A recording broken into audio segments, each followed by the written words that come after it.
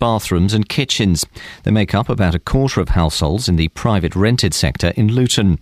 From today, all landlords renting out these properties in the town will have to have a licence. This should provide proof that the property is safe and properly managed. The council says it's committed to improving the standard of housing in the borough. Councils are making more money through their parking charges, according to research by the RAC Foundation.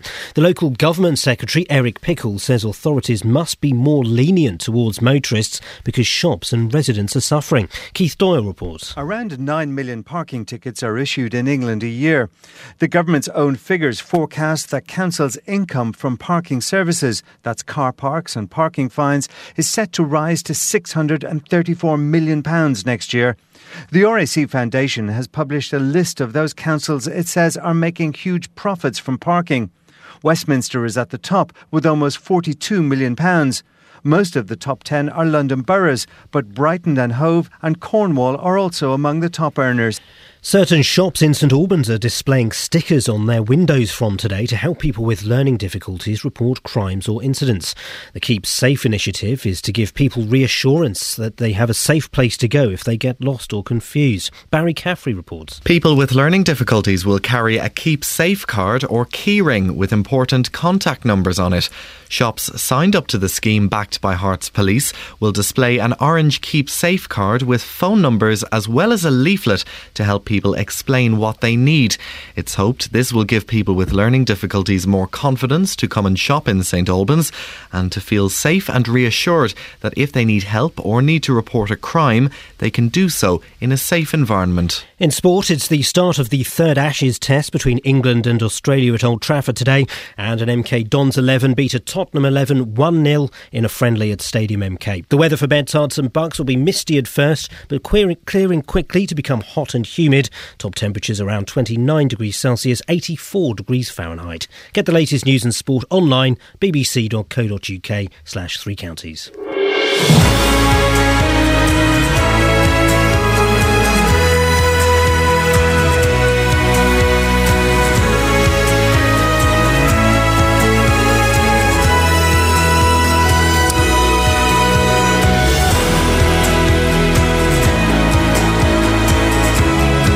This is Iain Lee, BBC Three Counties Radio. It's Thursday. Catherine Boyle, will you just shut up, please? For goodness sakes, shouting in my ear. Can you just keep the noise down? I'm trying to set the show up, love. Sorry. What are you doing? Get my microphone a bit closer. Well, there's no need to, because I'm turning you off now. There we go. How rude. It's only a couple more days with her, then normality will resume. Lots coming up in the show this morning. As always, keen to get your thoughts. Policing in Bedfordshire. How should they do it? Helping each other. Shouldn't we just do it? And Justin Dealey, how do we stop him doing that? Man alive, the conversation Justin and I had this morning before the show. Oh dear. If we had that on air, we'd lose the 15% extra listens we've just gained. In your face, heart. Lots of ways to get in touch. Facebook.com/BBC3CR. You can send me a text, 81333. Start your text 3CR and give us a call, 08459 455 555. Across beds, hearts and bucks. This is BBC Three Counties Radio. I was very interested in a little chat that JVS was having yesterday about the watershed. The watershed on television is, I think, 9 o'clock, isn't it? And before that, it's supposed to be family friendly. After that, you know, kind of anything goes. Not anything, but the rules are relaxed. And it kind of got me thinking, there's an article in the Express today about how there's too much swearing on television. Too much swearing. Shouldn't have any swearing on television at all. I don't agree with that. I think a little bit of swearing, sometimes quite a lot of swearing, can be quite good. I'm a grown adult. And as long as I watch television responsibly and I'm aware when naughty things are coming on, I think there should be swearing. Of course there should. Quick question, do you think there's too much swearing on television? 08459 455 555. Today's show, by the way, is going to require a lot of input from you, because we'll be talking later on to the new Chief Constable of Bedfordshire Police. She'll be coming in this morning and answering a few questions. What would you like to put to her? I'm not quite sure what to ask her. Well, I'm joined now by Hob Hock. He's a serving police officer and a member of the Counties Police Federation. Joins me now.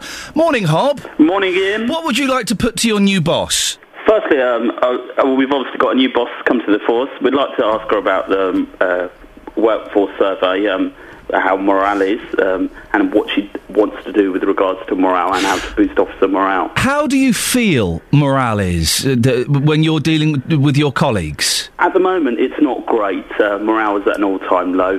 The cuts in policing numbers due to the comprehensive policing review. The budgets are being cut. We're thin as thin can be on the front line at certain times.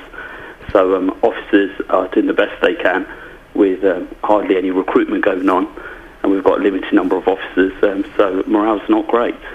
And what are people saying to you, Hob? What's kind of the conversation happening in the canteen?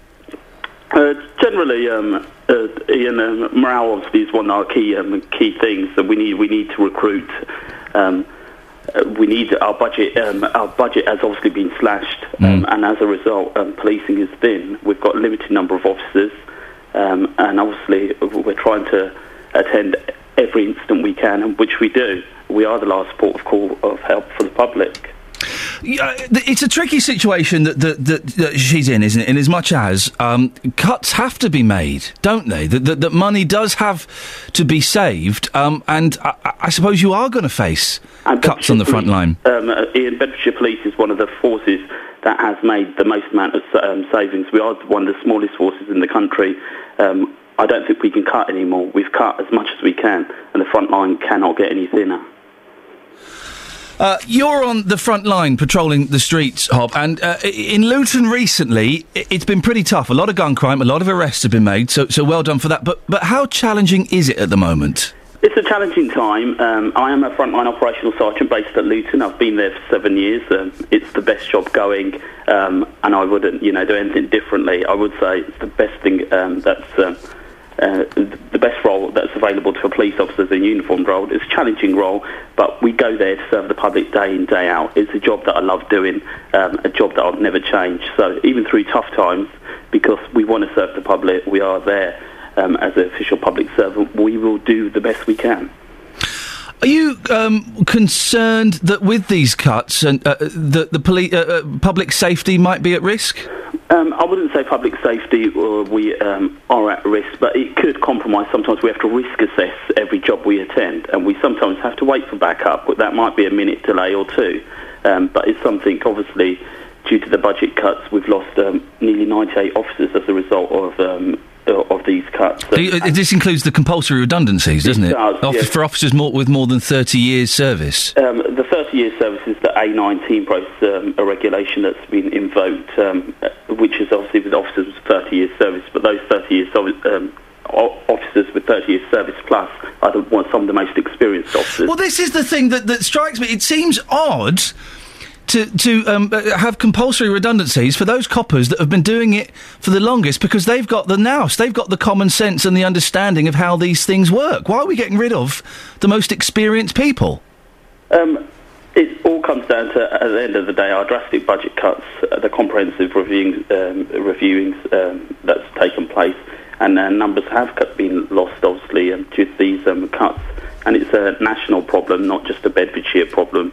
But as I said, we've got to protect our most vulnerable and sometimes our most inexperienced on the front line. Colette Paul's been in the job for a month now. What's your opinion on her first 4 weeks? I've not personally had the opportunity to meet her, but everything that I've seen on our force intranet I've liked. I spoke to an officer, an inspector, a fellow Federation colleague that had retired this week, and he said she was a lovely person and he likes her new ethos that she's bought. So hopefully everything that I've seen on the intranet is speaking good terms at the minute. Hob, listen, nice to talk to you. Thank you very much indeed. Hob Hock, serving police officer, member of the Counties Police Federation. Well, Colette Paul, the new Chief Constable of Bedfordshire Police, will be in the studio a little bit later on. If you've got a question for her or a complaint, we just want to say hello. 08459 455 555. I know what I'm going to challenge her on. Listen, you have to follow Bedfordshire Police on Twitter. Have you been... Oh, you're not on Twitter, are you, Catherine? It is the most ridiculous waste of time ever. I tell you what, while I'm playing this next song, I'll get up Beds Police Twitter feed. Don't forget to lock your doors. OK, guys, thanks. They did a brilliant one yesterday about kids. I'll find it and I'll read it after this. Hey, who wants to hear Mama Cass singing a song about Jesus? Me? Let's have it, shall we?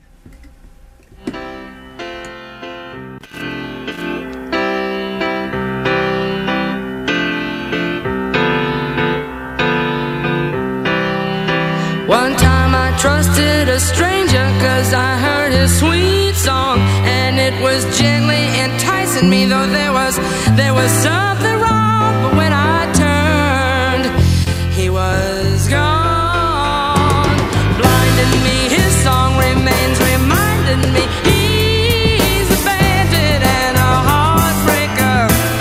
Ah, but Jesus was a cross maker. Sweet silver angels over the sea, please come down flying for me. He wages war with the devil, a pistol by his side, and though he chases him out windows and won't give him a place to hide, he keeps his door open wide. Fighting him, he lights a lamp, inviting him, he's a bandit and a heartbreaker. Ah, but Jesus was a cross maker.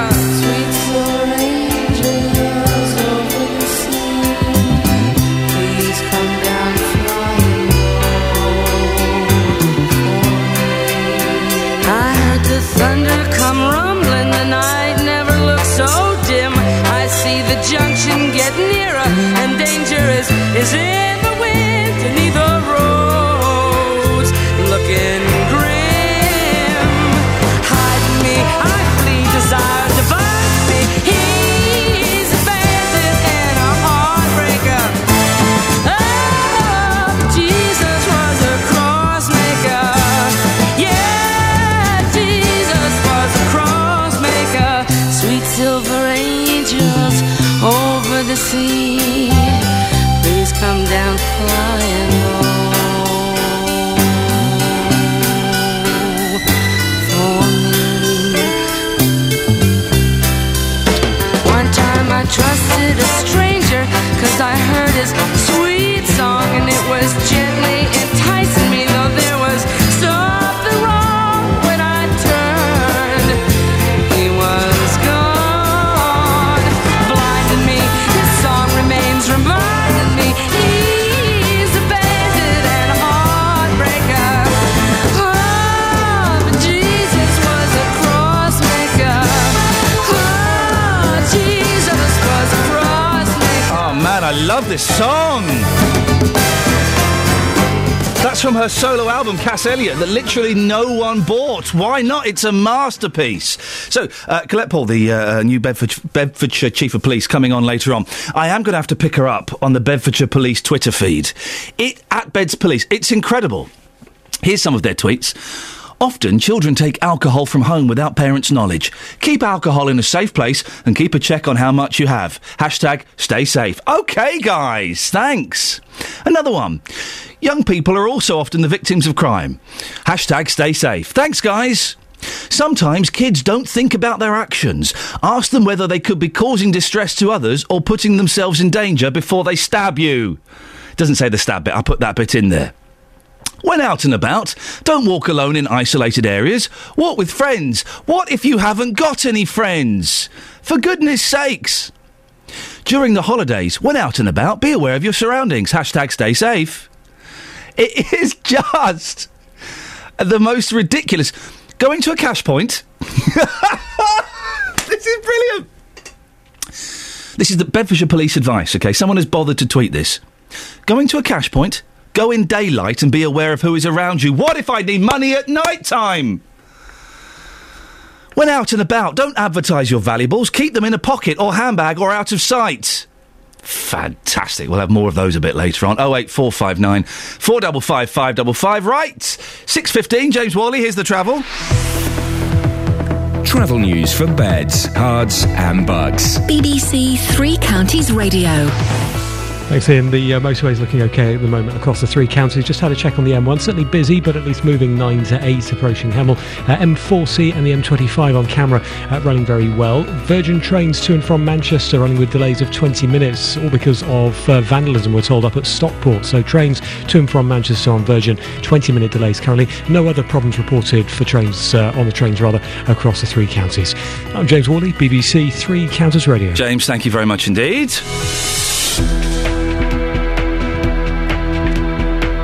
Right, 6:16, it's Thursday, the 1st of August. It's my wife's birthday tomorrow. I haven't got anything yet.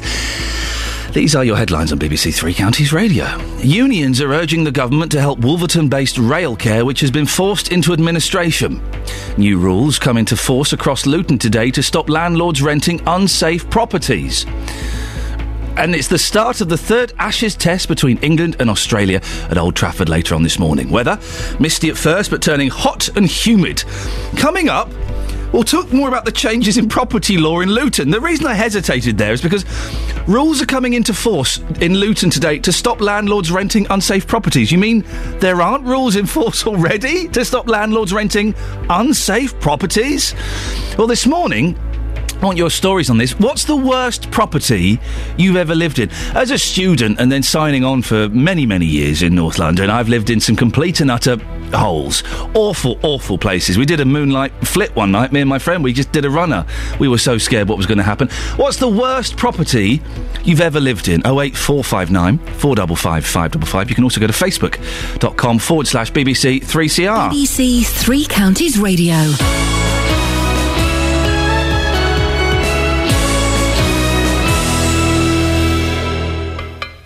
Round the wicket bowls, and there's an appeal flag before wicket, and Moreira has given him out, and England win the match. It's all over. Australia out for 235. It's a test of pride. We call it the Ashes. England versus Australia, the third test. Every single ball, wherever you are. The home of the Ashes on the radio is Test Match Special. It starts this morning from 10:30. Full live coverage across the BBC. Go to bbc.co.uk/cricket to find out more.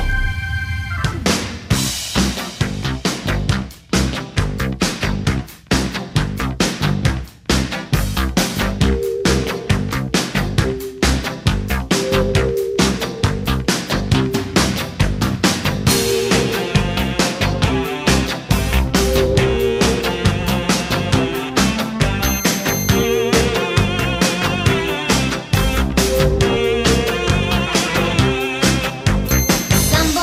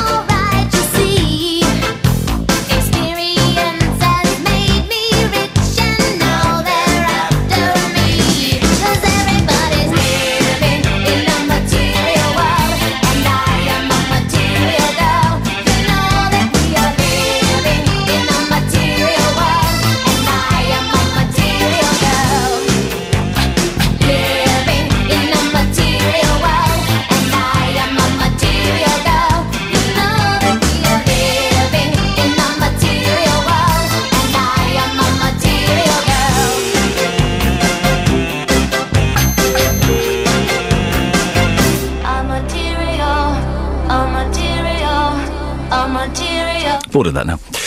What's the worst... What's the worst place you've ever lived in? I've lived in some stinkers, being a student and then living in North London, kind of signing on a little bit. I signed on for a bit. I have make no bones about that. What's the worst place you've ever lived in? 08459 455 555. Well, from today, all rented property in Luton will be of the highest standard with soft fitted carpets, state-of-the-art kitchens and heating that doesn't go bang crash in the middle of the night. Not really, but the council is bringing in some new rules aimed at stopping landlords renting out hovels. Owners of all multiple occupancy homes, which make up a quarter of those rented in the borough, will now have to have a licence. Well, Tom Shaw is the councillor in charge of housing and joins me now. Morning, Tom. Morning, Ian. Tom, what kind of property are we talking about here? Well, at the moment, there's a licensing scheme for any properties what are more than 3 stories, but have got more than 5 occupants in, what aren't one family. From today, it's basically any properties what are more than 3 storey, but with any number of people in them, what aren't a family, which are classed, they want separate bedrooms, but shared kitchens. We want to make sure they've got fire doors on, they've got proper heating systems, that kind of stuff. If not, they'll be... we'll take action against So hang on, there are... I thought that fire doors was a legal requirement. Fire doors are certainly a legal requirement, but you'd be surprised how many HMOs haven't got them.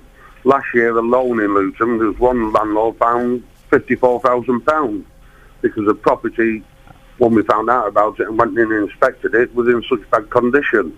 So then what's changing then, Tom? If things like this are already illegal... what are these new rules that are coming in? Before, we had to wait till a complaint came in and everything else. But right. Now, the new rules from today are we'll go out and inspect properties. What we know or suspect are being used as HMOs, actually say, you have got to do this. If you don't do it, we are going to take you to court. Today, it's become legal for us to be able to register all those properties and register them to a standard which we feel is acceptable. And so how is that going to work then, Tom? Have you got a team of people, maybe possibly even yourself, who'll be going out and knocking on doors and saying, hello, we're from the council, can we have a look, please? We've got a team of officers, which we already know where quite a few of these properties are. We suspect. Right. There's 2,000 in the borough. Blimey. What you've got to remember is the rules have changed on housing benefit, where before, it was, if you were 25 years of age in an HMO, you claim benefit, but now they've changed up to, with the new benefit changes, anyone under 35 years of age, which is applying for housing benefit, will only get housing benefit if they're in a shared property. So anyone that's in a shared property that's on housing benefit, we're going to get that address through the benefit system now as well. How does it work being a landlord of these types of properties, Tom? Is there a licensing system, or can anybody just go out and do it? Anybody can go out and do it, but what we're saying is you've got to do it to this standard, and from today we'll be able to enforce that standard. And you'll be setting out fines and things, will you? If they don't cooperate with us, the fine legally can be up to £20,000. The licences that people need, the people have to pay for these, don't they? Yes, yeah, they'll pay for the inspection and everything else.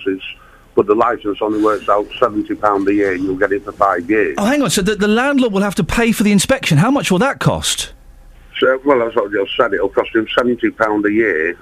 Right. And the licence will last up to 5 years. Right. But if we don't get the standard... All you've got to remember is it's only a year before last that a family got killed in Milton Keynes. Yeah, of course. In an HMO, what the council didn't know a thing about. So we're actually going out and actively going to find these HMOs and make sure they meet the standards we want and the fire brigade want. Not possible to find them all, though, is it? If someone's doing it secretly, cash in hand, then you're not going to find that, are you? Well, as soon as those people apply for benefits, if they haven't registered, we'll go around and inspect the property. If it doesn't meet the standards, we will take them to court. What can tenants do, Tom? How can tenants know if the property is properly licensed or not? The licence will have to be displayed in the property, but a lot of it is basic standards, like making sure you've got hot and cold water, making sure your heating works, making sure the fire doors are there, making sure there's fire extinguishers or smoke alarms in the property. If they're not, just get in touch with the council, we'll come round and do an inspection. Tom, nice to talk to you bright and early in the morning. Thank you. Tom Shaw, councillor in charge of housing. We've all lived in some stinkers of places, haven't we? What's the worst place you've ever lived in? Maybe it was dirty. The worst place I lived in was in North London, in a manor house. Not necessarily the best. Well, no, there's some quite nice areas around there, actually. But our landlord was such a dodgepot. He claimed... I don't know how much I can say without him finding where I live and beating me up. That's what I'm worried about. He claimed he was friends with Brad Pitt. And we used to pay... this was me and my friend Mackenzie Crook years ago. We used to pay his wife our rent. And then one day he turned up all sad and sullen. Sorry, lads, got some bad news. My wife's died. So could you pay me your rent monthly in cash? OK, yeah. Worst place you've lived in, please. 08459 455 555. I never met a girl who makes me feel the way that you do. You're alright. Whenever I'm asked who makes my dreams real, I say that you do. You're outside. So be fine. Look out, baby, 'cause here I come. And I'm bringing you a love that's true. So get ready. So get ready. I'm gonna try to make you love me too. So get ready. So get ready. Here I come. Get ready, 'cause here I come. I'm on my way. Get ready, 'cause here I come. If you wanna play hide and seek with love, let me remind you, it's alright. The loving you're gonna miss and the time it takes to find you, it's out of sight. So fiddly-dee, fiddly-dum. Look out, baby, 'cause here I come. And I'm bringing you a love that's true. So get ready, so get ready. I'm gonna try to make you love me too. So get ready, so get ready. Morning, this is Iain Lee, BBC Three Counties Radio. The worst places you've ever lived in. And is there too much swearing on TV? Dare I say something vaguely controversial? I don't think there's enough swearing on TV. It doesn't represent real life. If you went to a pub in the East End, they'd be effing and jeffing all over the shop. The campaign to get more swearing on TV starts here. 08459 455 555. Coming up to 6:30, let's get the travel. Here's James Worley. Travel news for beds, cards and bugs. BBC Three Counties Radio. Thanks, Ian. The roads aren't bad at all this morning. No accidents or incidents reported across the three counties, and no problems what I can see at the moment on the cameras or the sensors on motorways as well as major A roads. Virgin Trains are reporting delays, though, to and from Manchester. It's because of problems with vandalism overnight at Stockport, so trains to and from Manchester running with delays. No other problems reported for trains that head through the three counties this morning. I'm James Worley, BBC Three Counties Radio. James, thank you very much. It's 6:30, time for the news and sport now with Lee Agnew. Across beds, hearts and bugs. This is BBC Three Counties Radio.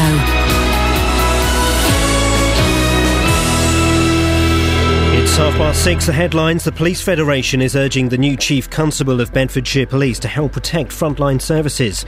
Con Ed Paul is speaking to BBC Three Counties Radio for the first time this morning, a month after starting the job.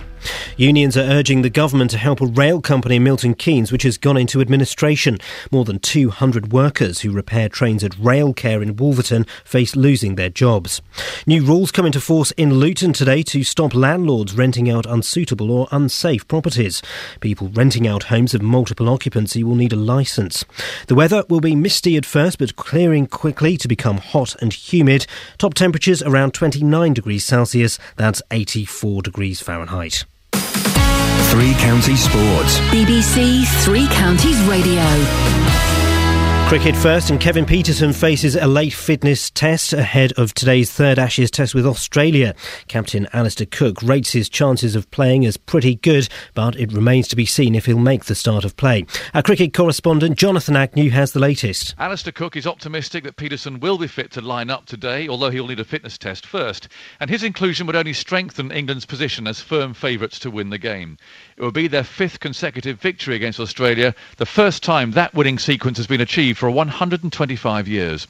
Despite the rain, the pitch will be dry and likely to take spin, but that still makes Panesar's return unlikely, while the makeup of Australia's team is pure guesswork. Where will Clark bat? Will the errant Warner return? And can Watson continue to open? And who will bowl England out, even if Australia do post a decent score? In football, an MK Dons 11 beat a Tottenham 11 1-0 in a friendly at Stadium MK with a first-half goal from 16-year-old Giorgio Rossullo. The Real Madrid coach Carlo Ancelotti has indicated for the first time that his club are in talks to sign Tottenham star Gareth Bale. Stoke City chairman Peter Coates says dealing with Spurs chairman Daniel Levy can be an interesting experience. Very difficult because he's very good at it. He's a very clever, bright man and knows what he's doing and has a good feel for things. He's a very skilled negotiator. The Olympic champions Chadler Clough and Missy Franklin added to the titles they won in London with victory at the World Swimming Championships in Barcelona last night.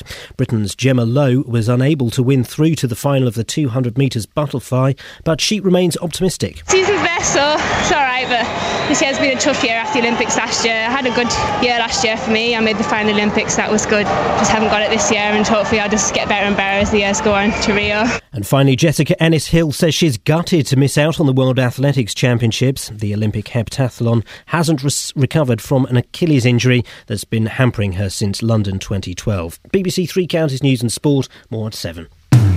Call 08459 455 555. BBC Three Counties Radio. Yeah, that's what I'm talking about. Morning, Iain Lee, BBC Three Counties Radio. Lots to get your help with this morning. I do want to know the worst places you've ever lived in. Maybe it was dirty. Maybe it was you were sharing with people that were just awful. I mean, obviously I share with my wife and children. But I can't imagine the hell of going back to sharing a house with strangers, which I have done, or even with friends. Imagine living with friends, because it seems like such a good idea.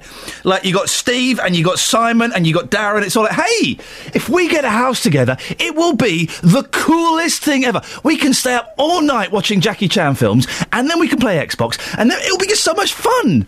2 months into that, you want to kill each other. You have fallen out with your best friends because the things you like about them, when you see them for a few hours every other day, are the things that you then grow to hate about. Oh, so Simon doesn't do the washing up. Darren leaves the fridge door. It's awful. The worst place you've lived in, please. We'll speak to Catherine Boyle later on, who's producing this show, and I use that term in inverted commas and in italics and in lowercase. To find out hers. I bet she's got some stories. Hey, lads. 08459, I don't know what that means. 08459 455 555. Worst place you've lived in.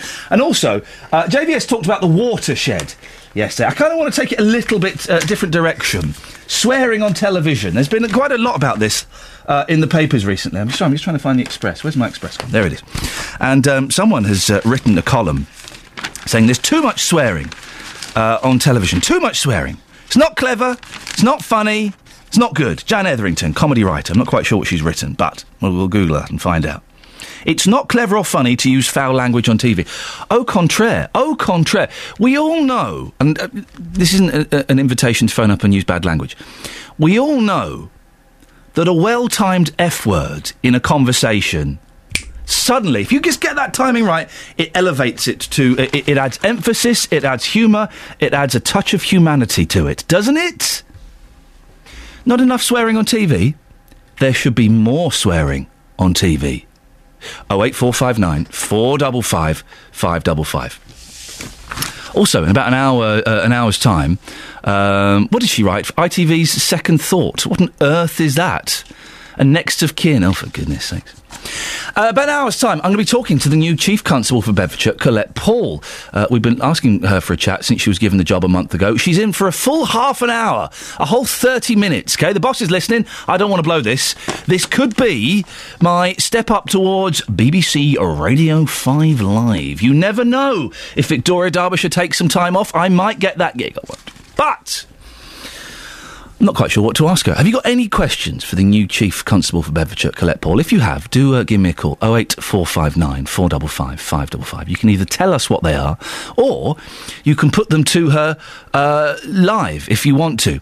Well, Justin Dealey is out and about. Justin, where are you and who have you got with you? Iain, this is your big day. This is it. Do not blow it, my friends. Man, the pressure's on. No pressure at all.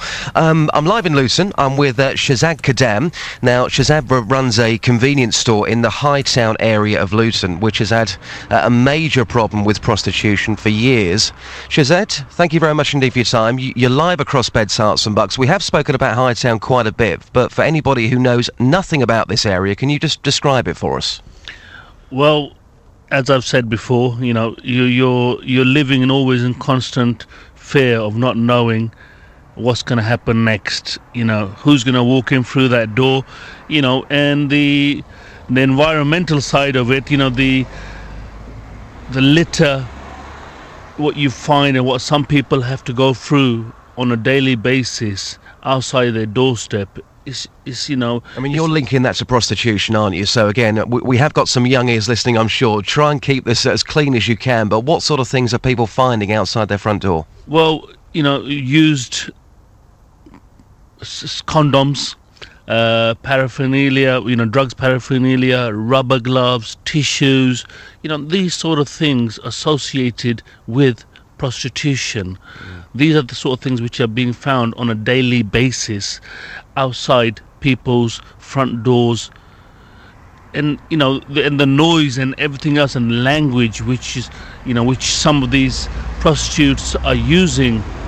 You know, some people, you know, haven't had a decent night's sleep in quite a long time. Incredible what you're saying. So you started a petition with other people here. You want prostitution taken away from this area. Effectively, you want your life back. Now, because you've done that, you've been targeted yourself. Tell us what happened to you.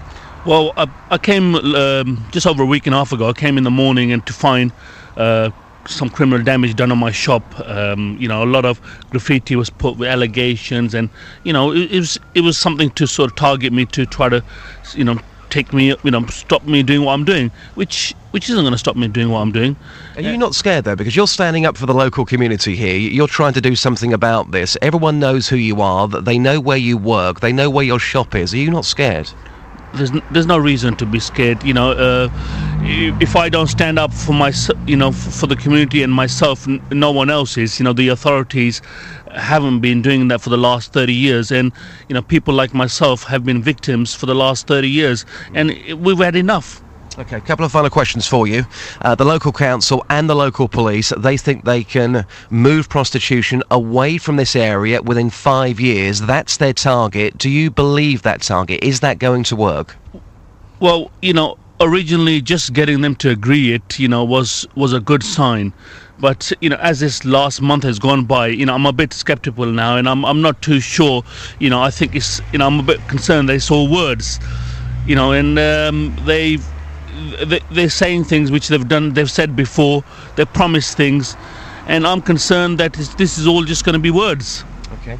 And lastly, we have got the Chief Constable of Bedfordshire Police coming into the studio live at 7:30 with Iain Lee. What is your question? Well, I want to know, you know, how or who is going to monitor this to keep it on track. And obviously, when there are multiple agencies getting together, there's always a danger. Now, I want to know who's going to be accountable and where the buck stops. What is Colette Paul going to do to personally ensure that those involved keep to their objectives to make sure that prostitution is eradicated from Luton, not only from Hightown, from Luton within 5 years?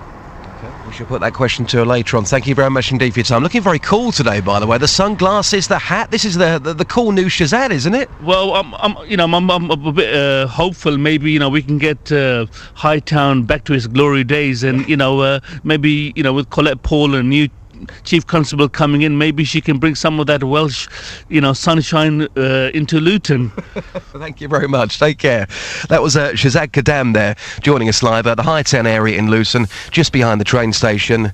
Been all sorts of problems here, and I've mentioned to you before, Ian, that at this time of the morning, it hasn't happened today, but at this time of the morning in particular, when I'm here, I'm in a branded vehicle, and that still doesn't stop the prostitutes coming up to me and offering me sex. That has happened to me probably, 3 times in the last year, and I'm in a branded BBC vehicle. You're also a very good-looking man, Justin. I don't have to pay for it, thank you. Justin Dealey, thank you very much. What? Justin Dealey, thank you very much indeed. Well, if you've got a question for Colette Paul, do give us a call now, 08459 455 555, or facebook.com/BBC 3CR. I think I'm gonna be sad. I think it's today. Yeah. The girl that's driving me mad is going away. She's got a ticket to ride. She's got a ticket to ride. She's got a ticket to ride, and she don't care. She said that living with me was bringing her down, yeah. She would never be free when I was around. She's got a ticket to ride.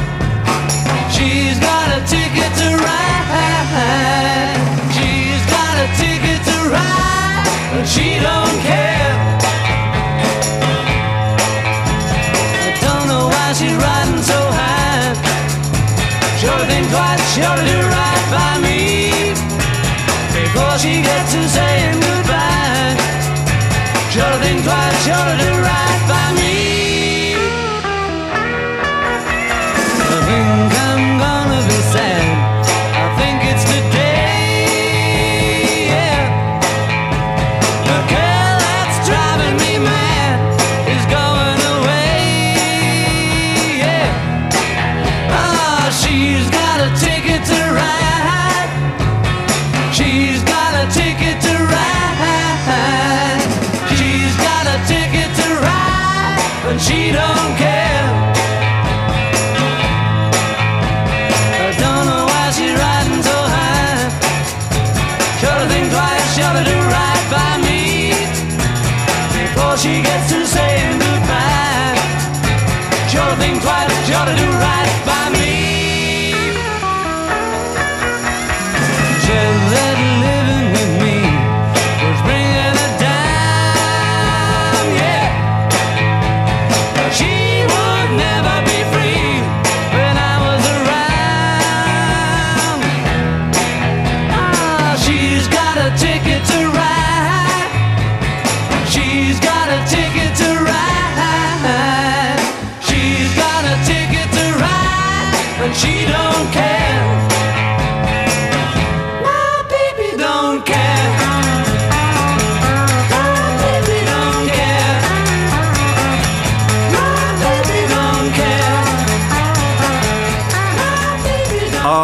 The Beatles. Some people don't like I always feel sorry for people who don't like the Beatles. It's like there's a huge hole in your life that is John, Paul, George and indeed Ringo shaped. 08459 455 555. We should have more swearing on TV. And what's the worst place you've ever lived in? 6:45, travel now. Here's James Worley. Travel news for beds, cards and bugs. BBC Three Counties Radio. Thanks, Ian. Well, no reported accidents or incidents across the 3 counties. Just keeping an eye on the motorway cameras. The M25 moving well at the moment through the roadworks between 23 and 25. No significant delays being flagged up on the speed sensors. M1 cameras aren't showing me any problems this morning. Much the same for the M40 and the A1M. Quite busy already on the approach to the M25 Bricky Wood roundabout at the moment. Park Street seems fine. Trains, well, looking good through the 3 counties, but if you're heading to Manchester, Virgin reporting disruption and delays via Crewe up to Manchester. It's because of vandalism at Stockport. So problems for trains into Manchester on Virgin via Stockport because of vandalism overnight. I'm James Worley, BBC Three Counties Radio. Thank you very much, James. 6:46, it's Thursday the 1st of August. I'm Iain Lee. These are your headlines on BBC Three Counties Radio. The Police Federation is urging the new Chief Constable of Bedfordshire Police to help protect frontline services. Unions want the government to help Wolverton-based Railcare, which has been forced into administration. And it's the start of the third Ashes test between England and Australia at Old Trafford today. Coming up, St Albans has signed up to a new initiative designed to help people with learning difficulties keep safe in the city centre. We'll find out more before 7, but right now let's get the latest weather. Here's Elizabeth Rizzini. Beds, Hearts and Bucks weather. BBC Three Counties Radio. Hello, a very good morning to you, Iain. Good morning to you, Elizabeth. Good morning. I might see you later on today. Will you? I'm going to look out for you. Could you say that but not in a depressed, disappointed voice? No, I'm always happy to see you, Iain. It's just that I'm wandering around in an absolute haze by the time I get to... So what you're saying is you're not that bothered, you won't be saying hello, and if you do, it'll just be because I've spotted you first. No, that is not true. I'm going to keep my eyes peeled for you. Very, very I saw rude. you on the telly the other day. I was like, that's Iain. Yeah, I used to know that guy. He used to be famous back in the late 90s. Elizabeth, let's have the weather, please, before we start crying. Now. Okay, all right, here we go then. So it's going to be hot, dry and sunny actually today. A bit of a one-day weather wonder across the three counties because by the time we get to tomorrow, then it will all be over, but there'll be lots of sunshine around, feeling really very hot as well. We could be looking at temperatures up to 31 degrees Celsius across many of our towns, so you want to prepare for the heat today. Should be dry, lots of sunshine around, bit of fair weather cloud into the afternoon, and a noticeable southerly breeze, a very warm breeze, so might be like standing in front of a hairdryer or something, I don't know. But then into tonight, a very muggy, warm night, temperatures dropping no lower than say 18 or 19 degrees in the town, so it could be quite uncomfortable to sleep in again. And by the time we get to tomorrow morning, we've got some low cloud around, some rather misty conditions around the Chilterns, I dare say, possibly a few outbreaks of rain into the morning, and again some showers into the afternoon, bit of sunshine around at times, but temperatures will have dropped by possibly as much as sort of 8 to 9 degrees, so it is going to feel much cooler tomorrow, and temperatures sticking in the low to mid 20s really through the weekend, sunshine and showers. So today, bit of a one day weather wonder. I've said that twice now, haven't I? But there we go, nice bit of alliteration. It's not going to last. Tomorrow's going you're unravelling live on air. We've all done it. We've all done it, but at 10 to 7 you've got a long day ahead of you, Elizabeth. That's not a good sign. Thanks, Iain. See you later. Go and have a Red Bull and I'll speak to you later on. Cheers. Ta-ta. 08459 455 555. Every weekday from 12, Nick Coffer brings you great guests. Julian Clary, welcome to BBC Three Counties Radio. Legendary Genesis guitarist Steve Hackett, Supertramp frontman Roger Hodgson, Carol Decker of Tapao fame joins me now. Great conversations. China in Your Hand is about the fragility of your dreams and that you should be careful what you wish for. Something very addictive about making people laugh is standing on stage and every few seconds getting that hit of a laugh. Nick Coffer. Weekdays from 12 on BBC Three Counties Radio. Have a band really done a song called Walks Like Rihanna? They have. Sounds like this. Oh, catchy.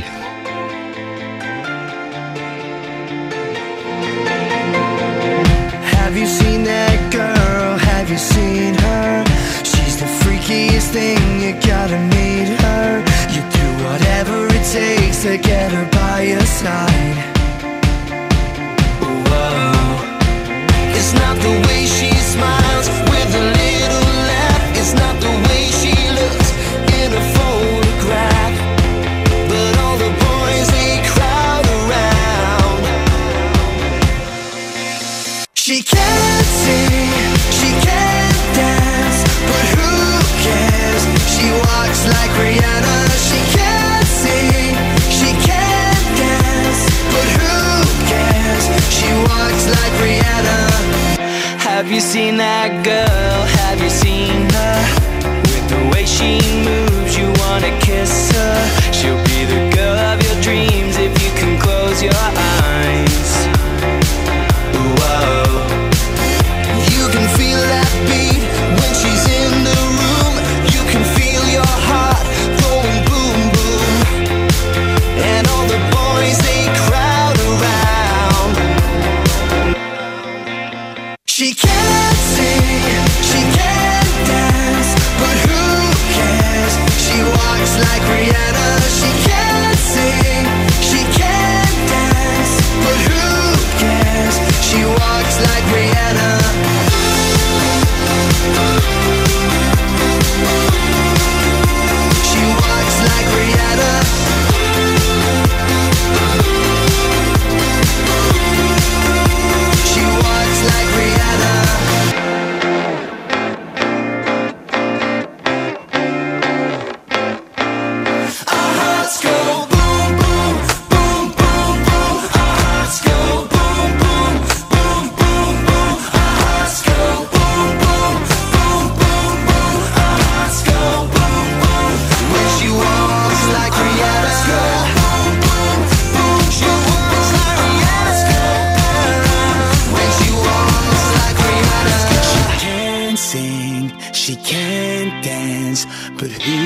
cares? She walks like Rihanna. She can't sing, she can't dance, but who cares? She walks like Rihanna. She can't sing, she can't dance, but who cares? She walks like Rihanna.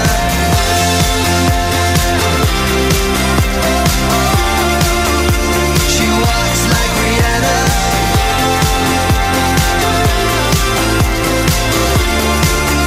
She walks like Rihanna.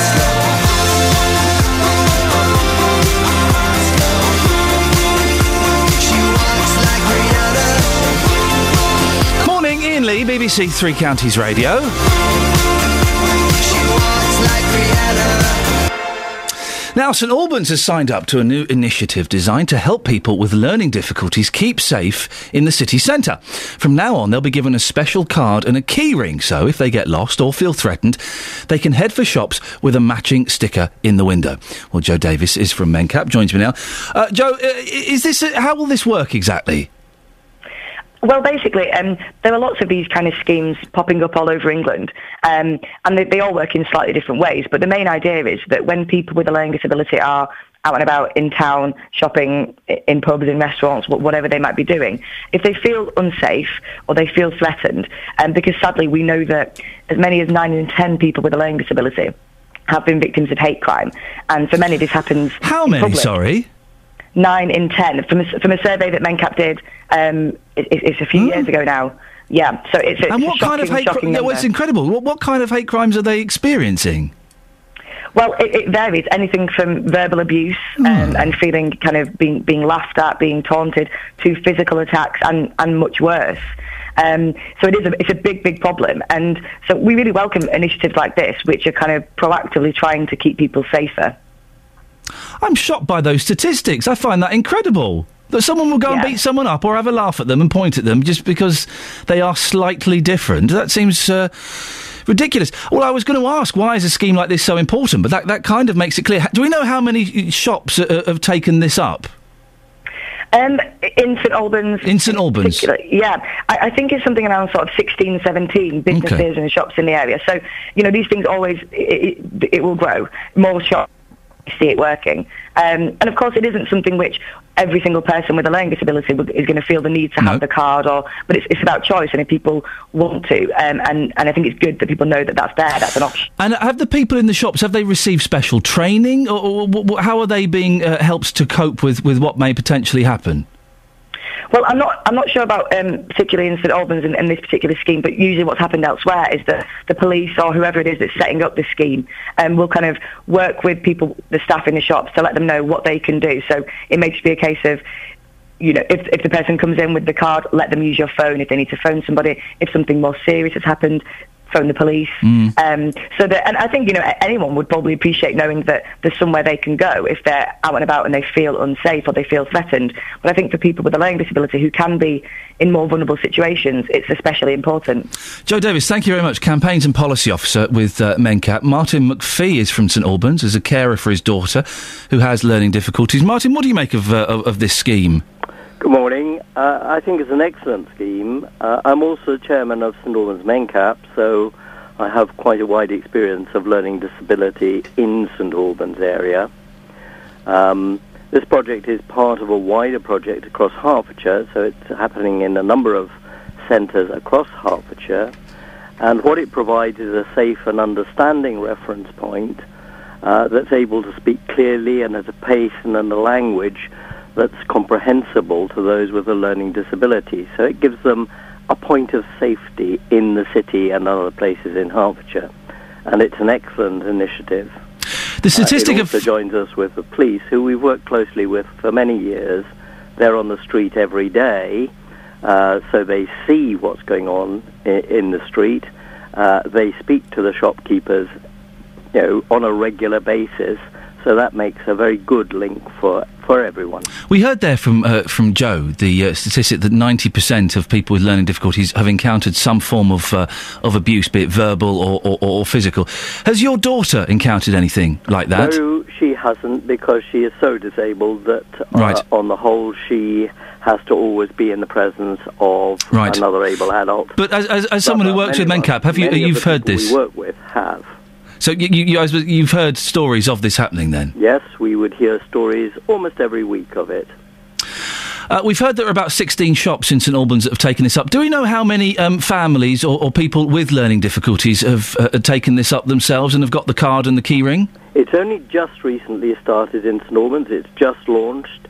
So 16 is the beginning of it, and we would hope that there would be a multiple of that 16 in due course. So it's kind of inappropriate to say at this stage how many are involved. We would hope that most learning disabled families in the district will know about this within sort of 6 months or a year. And is there a website, Martin, if people want to get involved or have a look closer at this? All the MenCap societies in Hertfordshire have websites, or almost all of them certainly.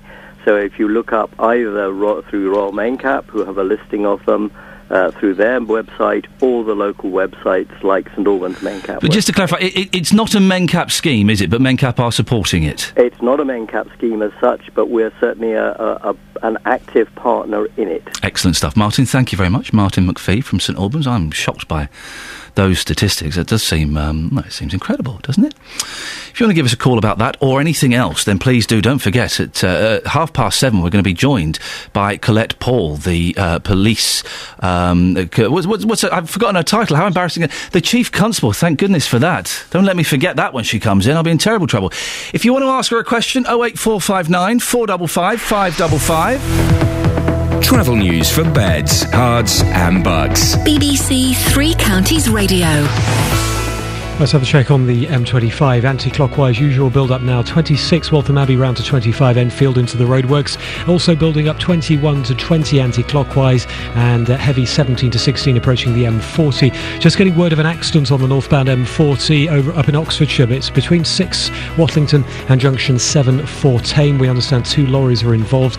Some patchy mist and fog on the northbound M40 north of Stokenchurch, I can see on camera. And Virgin trains to and from Manchester disrupted because of vandalism overnight at Stockport. I'm James Worley, BBC Three Counties Radio. James, thank you very much indeed. There's a call in the Express to have less swearing on television. According to the article, there is too much swearing on television. I disagree. I don't think there's enough swearing on television. I think we need more. If television is supposed to represent society, we should have some more swearing, shouldn't we? Hard to disagree. 08459 455 555. On FM, AM, online and digital radio. This is BBC Three Counties Radio.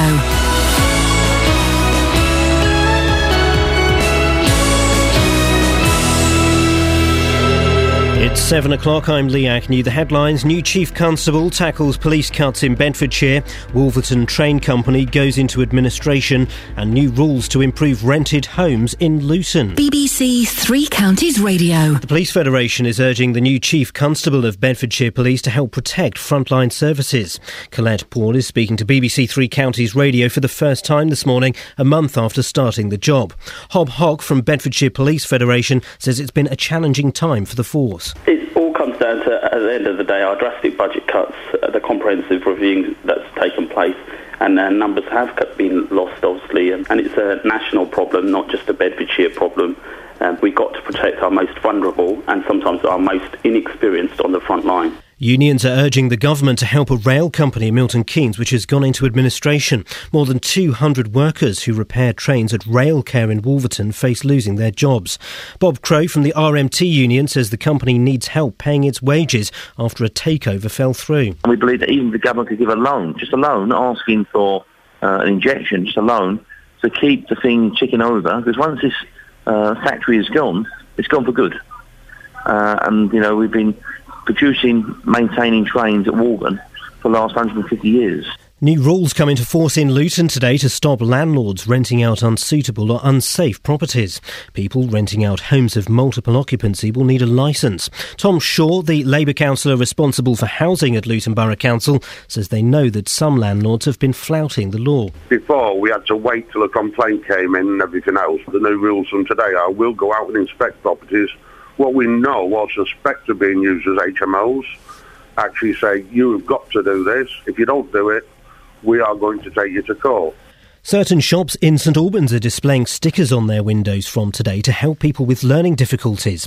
The Keep Safe initiative is to give people reassurance they have a safe place to go if they get lost or confused. Barry Caffrey reports. People with learning difficulties will carry a Keep Safe card or keyring with important contact numbers on it. Shops signed up to the scheme backed by Hearts Police will display an orange Keep Safe card with phone numbers as well as a leaflet to help people explain what they need. It's hoped this will give people with learning difficulties more confidence to come and shop in St Albans and to feel safe and reassured that if they need help or need to report a crime, they can do so in a safe environment. In sport, it's the start of the third Ashes test between England and Australia at Old Trafford later this morning, and an MK Dons 11 beat a Tottenham 11 1-0 in a friendly at Stadium MK. The weather for Beds, Herts and Bucks will be misty at first this morning, but turning hot and humid.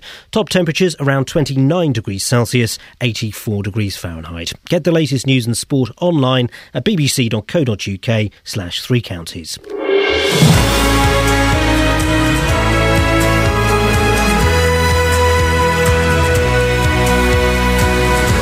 Iain Lee, BBC Three Counties Radio. We have a busy show this morning. Action-packed, some might say. Not everybody, but some might indeed say it.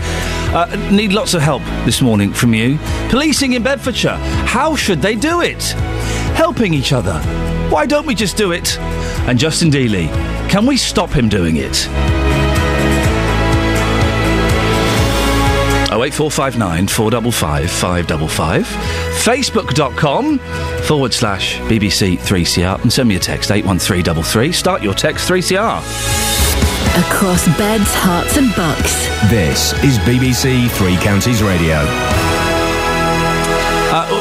We're talking about housing as well in Luton. I want to know the worst place you've ever lived in. We've all lived in horrible shared flats, and the first time you move out of home, away from your parents, and you get somewhere, even if it's grotty and horrible, you kind of think, oh, this is fantastic. Oh, this is it. I'm living the rats above a chip. My sister, she went to university in Hull and she lived above a chip shop. She really thought she was living the dream. But everything stank of chips. She had to pretty much get rid of all her clothes when she moved out because everything stank of chips. And I've shared with some characters, I think it's probably politest to say. The worst properties you've ever lived in, please. 08459 455 555. And as the Daily Express calls for less swearing on television, I say no. If television is supposed to represent society, it's supposed to be a realistic window into the world in which we live, then we should have more swearing. Not at 3 o'clock in the afternoon. I don't want doctors to be effing and jeffing. You know, Doctors is a gentle, light soap that I auditioned for. This is how bad I am at acting. I didn't get a part on Doctors. Oh, my gosh. But after 9 o'clock, yeah, come on, let's open the swear floodgates. Of course we should. So we all do it. There is not one person listening to this show right now, not one, who hasn't at some point dropped an F or a Jeff. At some point you have. We all do it. It can be powerful, it can be funny, it can indicate someone's anger and fury. It's a great tool. They're only words, sticks and stones and all that. 08459 455 555. You're a fool if you don't think we should have more swearing on television. Now, coming up in about 25 minutes' time, I'll be speaking to the new Chief Constable for Bedfordshire, Colette Paul. She's been in the post a month, so she must have got everything sorted by now. 4 weeks is plenty of time, isn't it? I'm teasing, of course, but she's going to be here for half an hour. And I'm keen to get your views and your comments and your questions and your suggestions put to her. Lots of you have been posting on the Facebook page. We've got it set up if you want to register your questions or your points there. Facebook.com/BBC3CR. You can text them in, 81333. Start your text 3CR. Or, this is the best way to do it, because then you can indulge in a conversation with her. You can call up. If you call up now, look, the lines are free. If you call up now, we'll put your calls to her. 08459 455 555 is the telephone number if you want to give us a call. Well, I'm always happy to help powerful people get their to-do list together, which is why I thought I'd have another chat with Jim Stevens from the Friends of Manor Park. You may remember we had a chat earlier this week when Gypsies set up camp in Luton. Morning, Jim. Good morning. Have they gone now? Yes, they moved out day before yesterday in the evening. Ah, now, what state have they left the park in? Horrible. Oh, really? What's there? Everything. Now, I do sort of guide what has been left behind. I poo-pooed... And I pity the poor council workers who've got to go in and do a deep clean. Oh, I bet them. Yes, I pity them too. I poo-pooed the thought that maybe they were poo-pooing on the park, but Paul Scoynes... they poo-pooed in the park and on the pavement. I know Paul Scoynes, our political reporter, showed me photographic evidence. It's incredible. It certainly is, but of course the surprise now is that I've been told there's 26 or 27 caravans in one location in Luton now. Oh. Yes. Whereabouts in Luton are they now? I'm not too sure. I think it's Lee Manor or somewhere in that area. Okay, well, we will... I spoke to Catherine yesterday about it. Oh, Catherine Boyle, who's my producer this week. Well, governor, yes, mate. Well, hang on a second, Jim. Let's not get carried away. She ain't not my governor, all right? Someone's got to be, Someone's got to be. Now, there was lots of toing and froing, wasn't there, about whether it was the council or the police who should be stepping in. What happened in the end, Jim? Well, that is the mystery. Right. Complete mystery. I was told by a council official that they had sorted the paperwork out after starting it on Monday, despite the fact that the travellers had been there from Friday the 18th, and it took that while for their legal department to sort all the paperwork out. And hopefully, I was told, the council paperwork would be delivered to the caravanners on the Monday or the Tuesday, but they've now moved out on the Wednesday evening. Oh, okay. So, anyway, but of course, there's nothing to stop them moving back on again. Well, this is the thing, and this is the worry. If they've been there before and they got away with it for... How long were they there for, Jim? Was it a couple of weeks? 18th they moved on. Okay, right. And this is where my problem is. Yeah. That I was told by quite shall I say, an ex-councillor of Luton Council, that the police had turned them away from Power Court, which is a private property, and allowed them to move straight into Manor Park. Now, this is just hearsay, but it was given to me by a responsible person. Now, what I want to know is, what are the police responsibilities? How do certain places remove them within 2 hours? Why do we have to wait 2 weeks? And why is it that they can move from one council place in Luton, council property, to another property, and the council have to go through that procedure again? Well, listen, we'll certainly put those questions to Colette Paul, the new Chief Constable for Bedfordshire, when she comes in. There might be some people asking, Jim, well, where are these people supposed to go? What would you like to see happen in the long term? I would like to see proper... pitches. Well, we've already got pitches allocated for the people within Bedfordshire and other counties within the area. But these people, they're not the roaming Egyptians, but they are travellers, and they just take advantage of a free parking and free assessment to everything that is available for them. Now, if they went onto a licensed pitch, they wouldn't pay. And that is where our problem comes.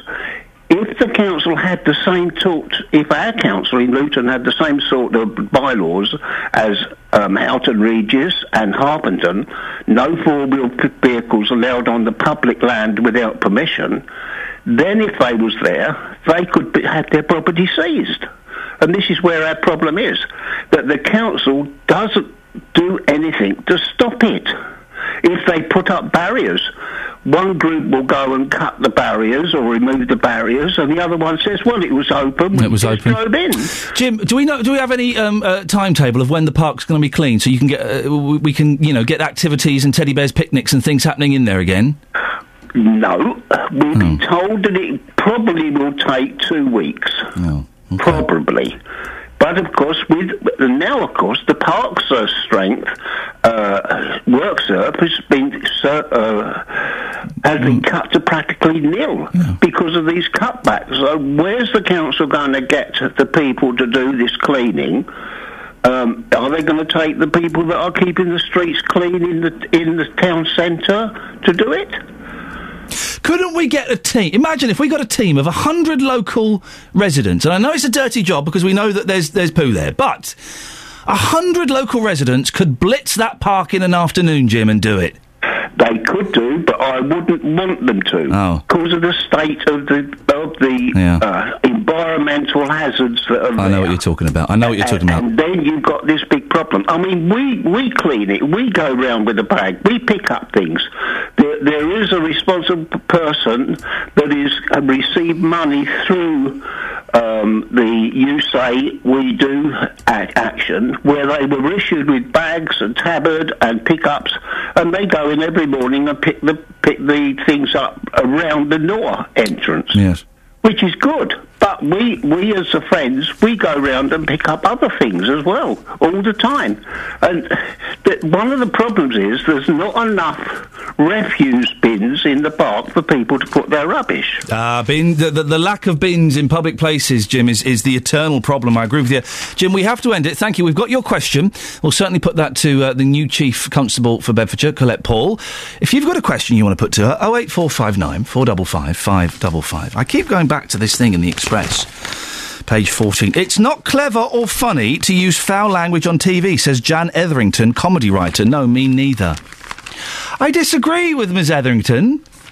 I think OK, when I was 10, 11, I watched a film starring Gene Wilder and who's the gentleman who burnt himself while smoking crack? Richard Pryor, called Stir Crazy. OK. There is a scene in that, I remember it so well, there is a scene in that where they get sentenced to about 300 years each for a crime they didn't commit. It's the funniest scene because Gene Wilder and Richard Pryor spend 5 minutes going, oh, swearing, using the S word. And it is the funniest, it's not clever, it's not particularly clever, it's not big, it's very, very funny. A well-timed F-bomb or an S-bomb can be hilarious. Of course, at other times it's completely inappropriate. I would hate it if Alex Winters or Katie from CBeebies suddenly dropped one as they were about to introduce Mr. Tumble. Or indeed, if Mr. Tumble fell over and let out a loud F-bomb. I would hate it. But, well, actually, no, it would be inappropriate. But there are times when, of course, it's appropriate. Put EastEnders on after 10 o'clock, have them effing and jeffing in the Queen Vic. Because when have you ever been in a pub in the East End of London where you've not heard loud, sweary, slightly racist voices? It's real life. This call to have less swearing on television, you are so wrong, Jan Etherington, and anybody who agrees with her is a fool. We should have more swearing on the television. 08459 455 555. I know you want to agree with me, so call up, give me a pat on the back for getting it right, but don't swear. Yes, now is one of those times it would be inappropriate, all right, Mr. Tumble? Travel news for beds, cards and bugs. BBC Three Counties Radio. The M25, usual anti-clockwise delays now. 26 Waltham Abbey round to 25 Enfield into the roadworks. Anti-clockwise is also slow, 21 to 20 and then 17 to 16 approaching the M40, certainly building up on the cameras and sensors. Just looking on the Handy Cross roundabout at High Wycombe, spotted a car on camera that's broken down. I think it's in the eastern side of the roundabout, not causing any delays at the moment. We had reports of an accident on the northbound M40 between 6 and 7, Wattlington up to Tame. 2 lorries reportedly involved. We're just awaiting further updates. So from what I can see on camera, the matrix signs are showing problems, but no delays being flagged up as of yet on our speed sensors. A1 slow into London between Stirling Corner and Mill Hill Circus. Usual North Circular delays really approaching the Hanger Lane gyratory. And as for Virgin Trains, well, delays to and from Manchester Piccadilly this morning. It's because of vandalism up at Stockport. I'm James Worley, BBC Three Counties Radio. Thank you very much. Right, 7:16, it's Thursday, the 1st of August. I'm Iain Lee. These are your headlines on BBC Three Counties Radio. If I can just click the right box. There it is. The Police Federation is urging the new Chief Constable of Bedfordshire Police to help protect frontline services. Unions want the government to help Wolverton-based Railcare, which has been forced into administration. The weather today, misty at first, but turning hot and humid. And coming up before 7:30, well, lots to get involved in, including your calls on the worst place you've ever lived in. We've all stayed in awful, awful places, whether it's because we're students, we didn't have much money, it was for work. What are your bad property, bad flats, bad house share experiences? 08459 455 555. BBC Three Counties Radio.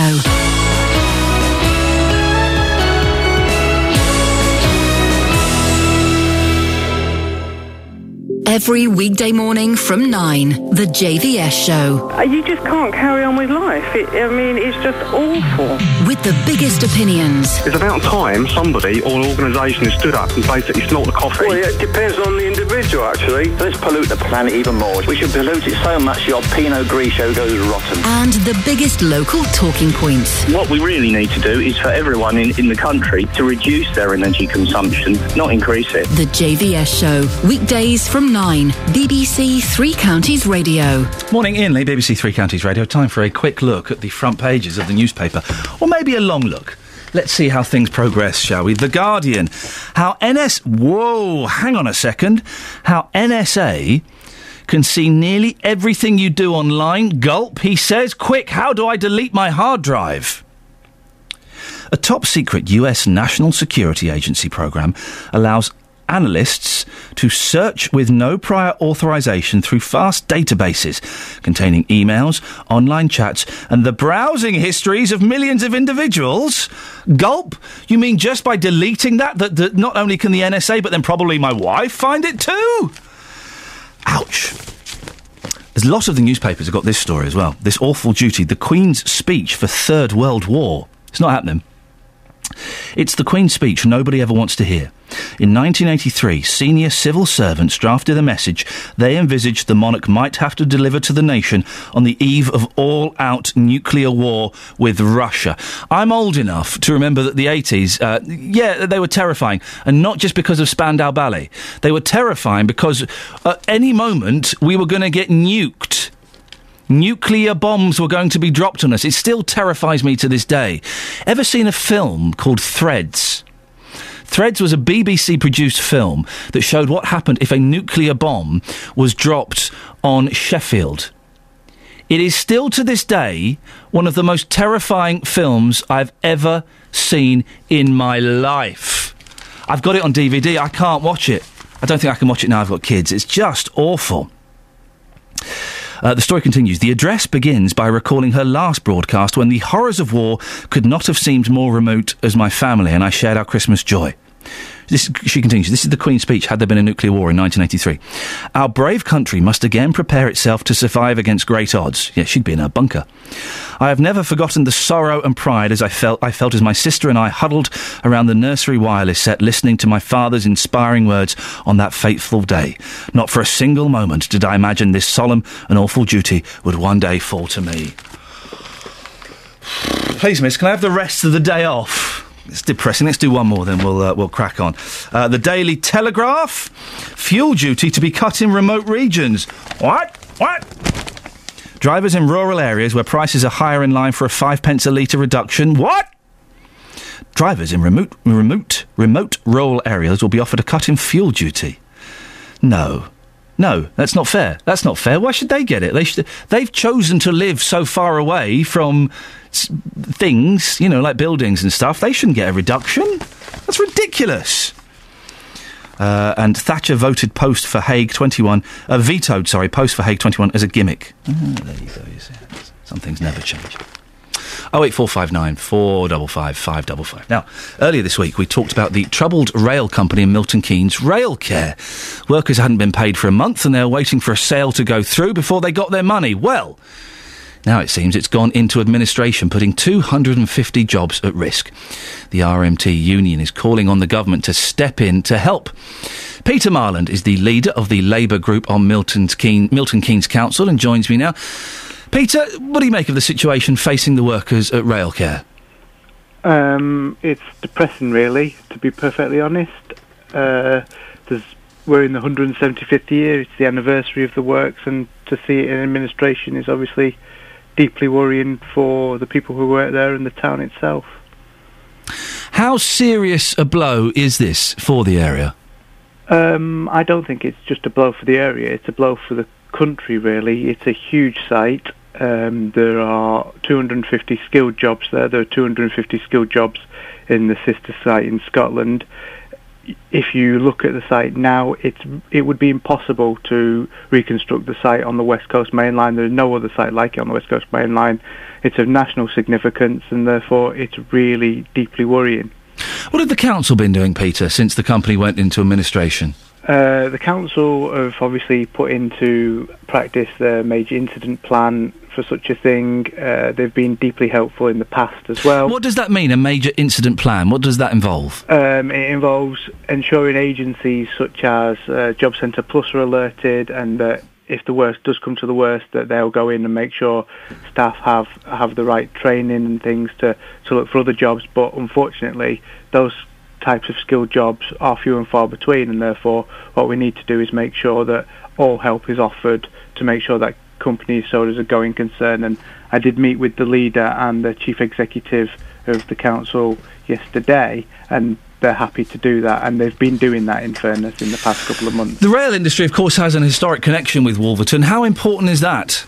Oh, it's hugely important. Like I said, it's the 175th anniversary of the works this year. Although it is massively reduced from what it was, it's still an important site in the town. And ultimately, bills need to be paid, mortgages need to be paid, rents are going to be due, and they haven't been paid for a month, and therefore it's just really important that the first priority is making sure that those people get paid. Peter, we have to end it there, but thank you very much. Peter Marland, leader of the Labour Group on Milton Keynes Council. Call 08459 455 555. BBC Three Counties Radio. Now, some landlords in Luton are renting out filthy, run-down, unsafe houses, and the way things are at the moment, they will always find people willing to live in them if the price is right, which is why the council is bringing in new rules to try and stop them before something awful happens. Owners of all houses in multiple occupation in the borough will now have to have a licence. Although I suspect that some naughty landlords can't be bothered to put up fire doors, might not even apply for a licence. I'm joined now by Jim O'Connor from the Luton-based homeless charity Noah Enterprise. Good morning, Jim. Morning, Ian. Perhaps I'm being a little bit cynical, but having to apply for licences, is that really going to change anything? If these people are unscrupulous, they're not going to apply for the licence, are they? I think we've got to keep it in perspective. Our experience has been that it is a minority of landlords who don't comply with what you would call civilised accommodation. So I think that's one thing to keep in mind. The other thing that I would say is that I would say this is a very welcome initiative.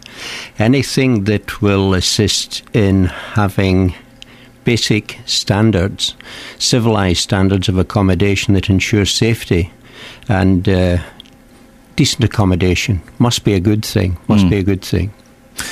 But these people who operate below the law, or at least the moral standards, they'll always exist. If the price is right, people will pay to live in something, even if it's a dump, even if it's a potential death trap without fire doors, without hot and cold water.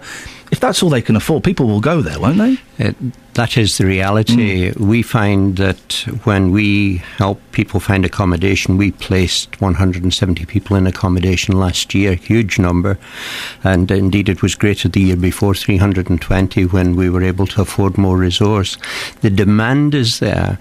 Now, we will take a view on the standard of the accommodation, and we will not put anyone into accommodation that is substandard. So you get to check the accommodation before you put people in, do you? We do, or we follow it up afterwards when they're in, and we do take a view on the standard of accommodation.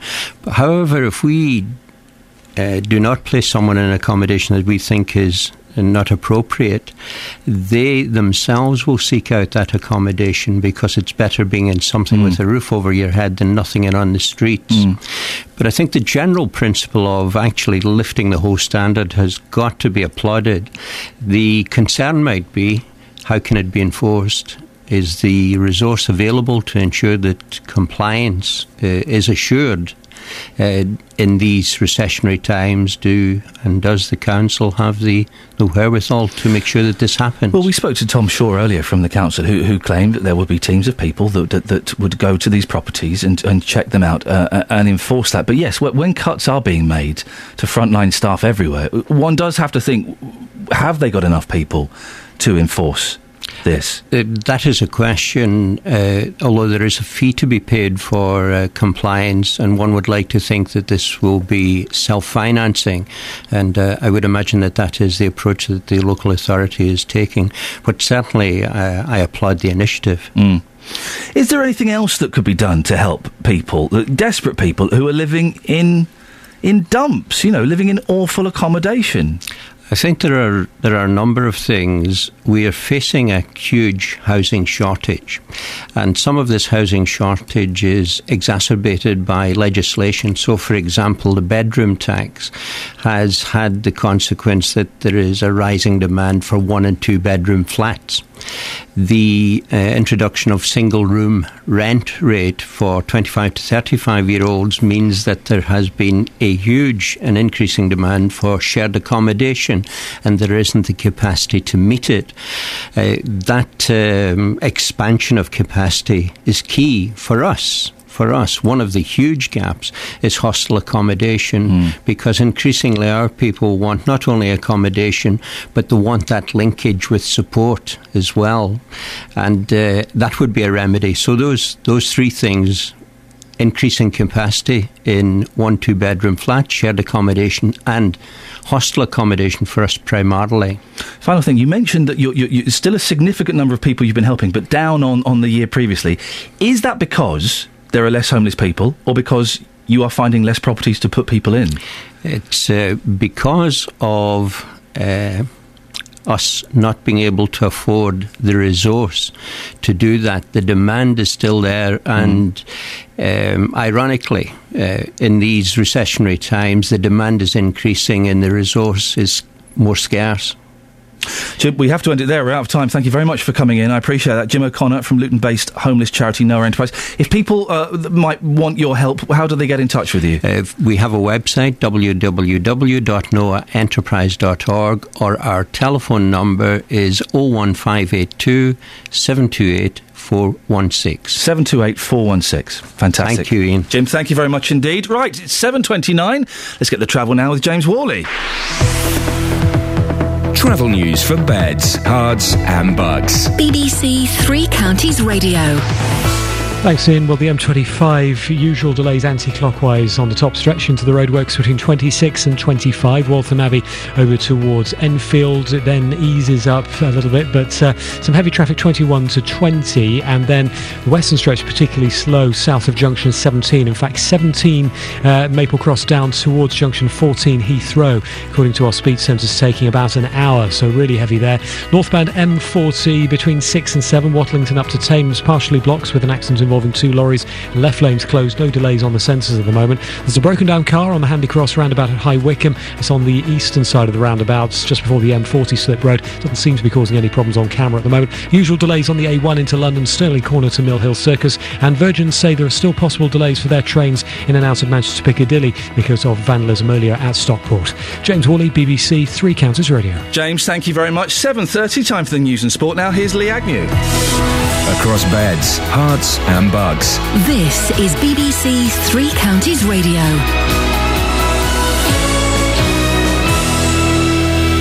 It's 7:30. The headlines. The Police Federation is urging the new Chief Constable of Bedfordshire Police to help protect frontline services.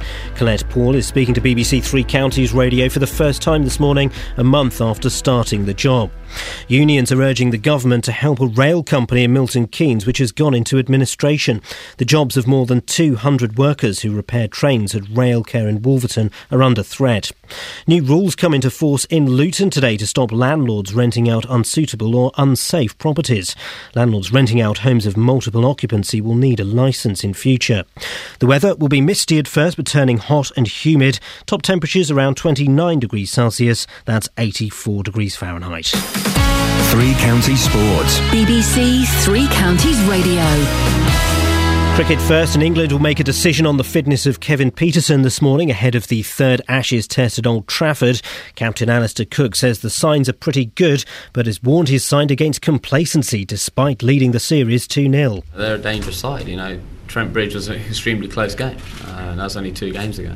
We obviously played pretty well at Lord's. It was a big victory, but it's been a very tough series for us. You know, obviously playing Ashes as well. You know, it's obviously different to any other series you play. So, you know, we're expecting a very tough battle. In football, an MK Dons 11 beat a Tottenham 11 1-0 in a friendly at Stadium MK with a first-half goal from 16-year-old Giorgio Ruggiero. The Real Madrid coach Carlo Ancelotti has indicated for the first time that his club are in talks to sign Tottenham star Gareth Bale. Stoke City chairman Peter Coates says dealing with Spurs chairman Daniel Levy can be an interesting experience. Very difficult because he's very good at it. He's a very clever, bright man and knows what he's doing and has a good feel for things. He's a very skilled negotiator. Jessica Ennis-Hill says she's gutted to miss out on the World Athletics Championships. With 10 days to go until it starts in Moscow, the Olympic champion still hasn't recovered from an Achilles injury that's been hampering her since London 2012. Her coach, Tony Minicello, says the break gives her time to heal completely. Up to this point, it's all been about pain management and just trying to be pain-free so that she can perform. Now we'll start looking at trying to cure the situation with her Achilles tendon. So we'll take some slightly different direction with what we're doing. So in the next week or so, she'll rest, do some easy rehab, and then we'll talk with doctors in this period of time and find out the best course of action. And finally, golf's Women's Open starts at St Andrews later this morning. BBC Three Counties News and Sport, more at 8 o'clock. Call 08459 455 555. BBC Three Counties Radio. Morning, this is Iain Lee, BBC Three Counties Radio. 08459 455 555. We shall have more swearing on TV. The worst place you've ever lived in. And I'm going to be joined shortly by the new Chief Constable of Bedfordshire Police, Colette Paul. 08459 455 555. Derek Gibbons has emailed in. On the subject of swearing on TV. Nobody is denying, Ian, that most people swear or have sworn at some time in their lives. However, when they do, I doubt they do it in front of millions of others as on TV. Well, the thing is, it's a real thing. Everybody does it. Everybody does it. Of course we should have a little bit more. I'm not saying it should be on during CBeebies or during This Morning. I don't want to see Eamon Holmes necessarily swearing on I've seen him do it in real life. I don't want to see him doing it on television, but it's what everybody does. 08459 455 555. Now, joined by the new Chief Constable of Bedfordshire Police, Colette Paul. Good morning, Colette. Good morning. We're joined by your press officer as well. Is there a reason for that? Are we being censored? Are we being censored? Not at all. Not at all. You're just I don't think anyone can censor me. Okay, you're just taking notes. We can give you a recording of it if you want. We will listen to it. I hope you do. It just seems odd that you'd want to be in it. Why is that? What is that? What are you afraid of? We're afraid of nothing. It's essentially in case questions come in that Colette may or may not know the answer to because it's something quite historic, bearing in mind she's only been with the force for the last month. So you would answer that, or? No, but it might just be if she wants background information in order to help you answer the questions. Colette, you couldn't tell me more information to the listeners. You couldn't tell me that you don't know the answer yourself? I'm sure you could. Of course I'd tell you that, but no, it's just if there's any statistic or something like that. But she doesn't know the answer. Doesn't she? So she gets you don't know the answer, or do you? No, I might do. Okay. It's just trying to make the interview be as helpful and informative as possible. Being honest, having you here isn't particularly helpful. It seems an odd thing to do. I've never... The only other person I've interviewed who's had a press officer next to them was Ray Davis of the Kinks. And that was one of the most awkward interviews I've ever done. So, Ian, I promise you this interview won't be awkward. Okay. So she's staying, is she? Don't even know her name. It's Joe. Joe. OK, Joe. Well, I look forward to you sitting here for the rest of the interview. Now, you've been here for a month. You've been in the job for a month, Colette. How are you finding it? Oh, it's absolutely fantastic job. I've come to a force that's probably one of the friendliest forces that I've been involved with. You know, I obviously started off in London, went off to South Wales, and then I've come to Bedfordshire. What a friendly force. The people are really can do. They work incredibly hard. And to be frank, sometimes look a bit knackered because they work so hard. Yes. We've noticed that. There are lots of hard workers there, definitely. Yeah. And they are. We spoke to Hob Hock earlier on from the police, who says he likes what he's seen so far. Which has got to be some kind of praise, hasn't it? That's fantastic. I tell you what, the Federation have been fantastic. I've got a great relationship with them and with Unison as well. They've been great. They've been really welcoming, and I've been very much welcome to the force. Is it odd? Is it difficult to kind of step into this role where there are teams, there are cliques, there are people who've worked together for years and years and years, and suddenly you're the new face in the office? Is it awkward, or do you just step straight in and pick up? Do you know what? It's not been awkward in the slightest. It feels like my home. I've walked in. I feel as if I've been there forever, and I've only been there a month. And I think that's the friendliness of the people, and it's a great force. Okay. Well, Hob was on the line earlier. Have a listen. This was the question that he'd like to put to you. We'd like to ask her about the workforce survey, how morale is, and what she wants to do with regards to morale and how to boost officer morale. Because Hob said that the thing at the moment is morale is very low, according to him. Certainly, coming in as a new chief, it's been incredibly helpful to have a staff survey. So it's given me the real opportunity to get a real feel for what people are feeling. And I've been in Luton this morning, speaking to some of the staff in the police station. And yes, I think people have worked, because they're working so hard, we've faced tremendous cuts over the last couple of years, and we've got more coming. Of course, morale is affected, there's no doubt about that. But what I would say about the people here, they've got a massively can-do attitude. They've got a real public service ethos. They want to get out there and do it for the public, and there's no doubt about that. My job now, new chief coming in, is to listen. And I am getting out there. I'm doing what we call road shows. It means going out and visiting people and listening to them one-to-one, not just looking at the survey, but actually listening to them. And then what we're doing is almost like a bottom-up approach. We're talking to them about how can we solve some of the issues for them to make life easier. I haven't got a magic wand. I'm not going to bring a load of money to the forefront, although I'll do my very best to sort out the financial situation as I can. But what I can do is make sure we look after the people, because actually it's the people that make the difference. And how will you improve morale then? If morale is as bad as Hob was saying this morning amongst the police force, what can you do to improve that? For me, it's about I care about the people in Bedfordshire. I care about the officers and the police staff and the PCSOs and the specials. I actually genuinely care about them. And it is about getting out there, listening. Are the things we can tweak? So, for example, we're doing what we call a post-implementation review of our change. That means that we're looking at what's gone well and what hasn't, and what can be improved. So it's about listening and changing those things we can change to make life better for those that are on the front line and that are delivering the services to the public of Bedfordshire. What's it like working with Ollie Martins, the PCC? Yeah, it's been great, actually. Ollie's a really genuine man. He's working, very hard for the communities of Bedfordshire, and we're really keen to work together. We're making sure we're getting very joined up around that, and we've got different roles, different responsibilities. Well, I was going to ask you, what exactly are the difference in responsibilities that you and Ollie have? Who does what? Yeah. Ollie's there on behalf of the public. He's been elected by the public to hold me to account around the service that I deliver and the force delivers for the people of Bedfordshire. My role is to deliver that service and make sure it can be the best it can possibly be. And that's one of my top priorities. One of my top priorities is looking after my people and their morale. The second priority is making sure that victims of crime get a really, really good service from us in Bedfordshire. And we've got a little way to go on that. When you look at the victim satisfaction figures, that's something I've said I want to be in the top 10. Where are we? Where is Bedfordshire now? It's round about in the 30s at the moment. What are people saying is lacking from victim support at the moment? I think it's more around the lack of people, around resources again. So I think it's more around that. But I'm a great believer in that if you give a really, really good service, you make sure it's right from the very start, that will start to improve in the future. And I think one of the issues has been getting back to people. That's been one of the issues. People are busy, they move on to the next thing, they're dealing with the next crime, and sometimes can forget that there's a victim there that would like them to phone them back. And, if they're complaining about lack of people, you can't get more people, can you? In fact, you're going to lose people, isn't that right? Well, there's another way, and Ollie and myself now are looking at how we can bring a lot more specials and volunteers to come and help us. This will actually help, say, the young people in Bedfordshire as well. I'm very, very keen that a lot of young people now are coming out of schools, coming out of universities, haven't got jobs. I can give them some experience and some really good experience on their CV, and they can come and learn about policing and actually contribute to policing Bedfordshire. That's something that I'm looking really, really closely at. I'm just costing it all up at the moment. I've got an ambition about the number that I'd like to recruit, and it's going to be a huge number. But obviously I've got to cost all that out because it's not free when you take on volunteers and specials. But, a real appeal from me is you young people out there, get involved. When we do recruit, which we're looking to do probably in the autumn time, apply, come in. Why would young people want to recruit? Because it's a very noble thing to do, of course it is. But they're doing this kind of show and other shows that I've done. Lots of young people, they haven't got any time for the police. They feel that the police don't listen to them. They speak a different language. They have the respect thing doesn't go either way in their opinion.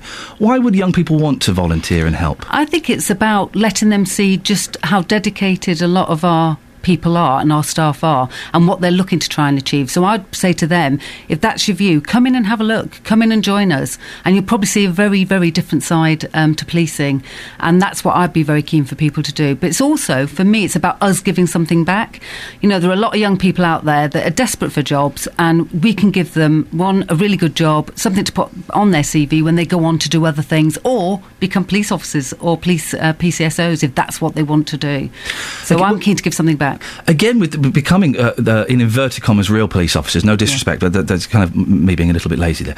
With these enforced redundancies that are happening all across the country with people who've had 30 years service or more, they'll be looking at that and thinking, well, hang on a second, it's not a lifetime job. There's a chance I might get booted out. So again, why would people want to commit to something when cuts are being made? Can I just say, people leaving at the 30-year point actually breaks my heart as a Chief Constable. They're experienced. The experience has been got rid of. It's incredible. Hugely experienced. But we're in a situation, where there are cuts and we have to make those really, really tough decisions.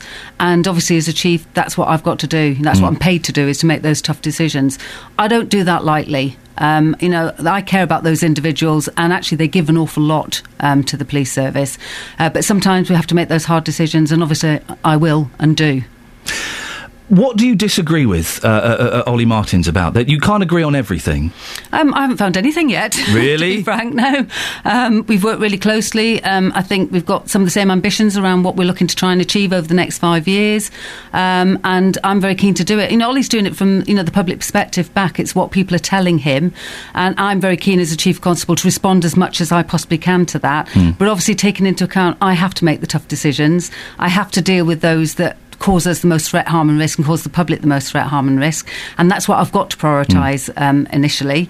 But obviously, so far Ollie and myself are very much on the same page and working for the same things. Okay, well that's good to hear. We've got time for another quick clip. This is Shazad Kadam. He's a shopkeeper who lives in the Hightown area of Luton, which you've probably... I heard him this morning actually on the way in. I've got to say, what a character. Isn't I'd love to meet him. I'm sure you will at some point. Let's have a listen. This was Shazad this morning. What is Colette Paul going to do to personally ensure that those involved keep to their objectives to make sure that prostitution is eradicated from Luton, not only from Hightown, from Luton within 5 years? It's a big concern. We've been following Hightown closely because there is a lot of prostitution and drug use there, openly so.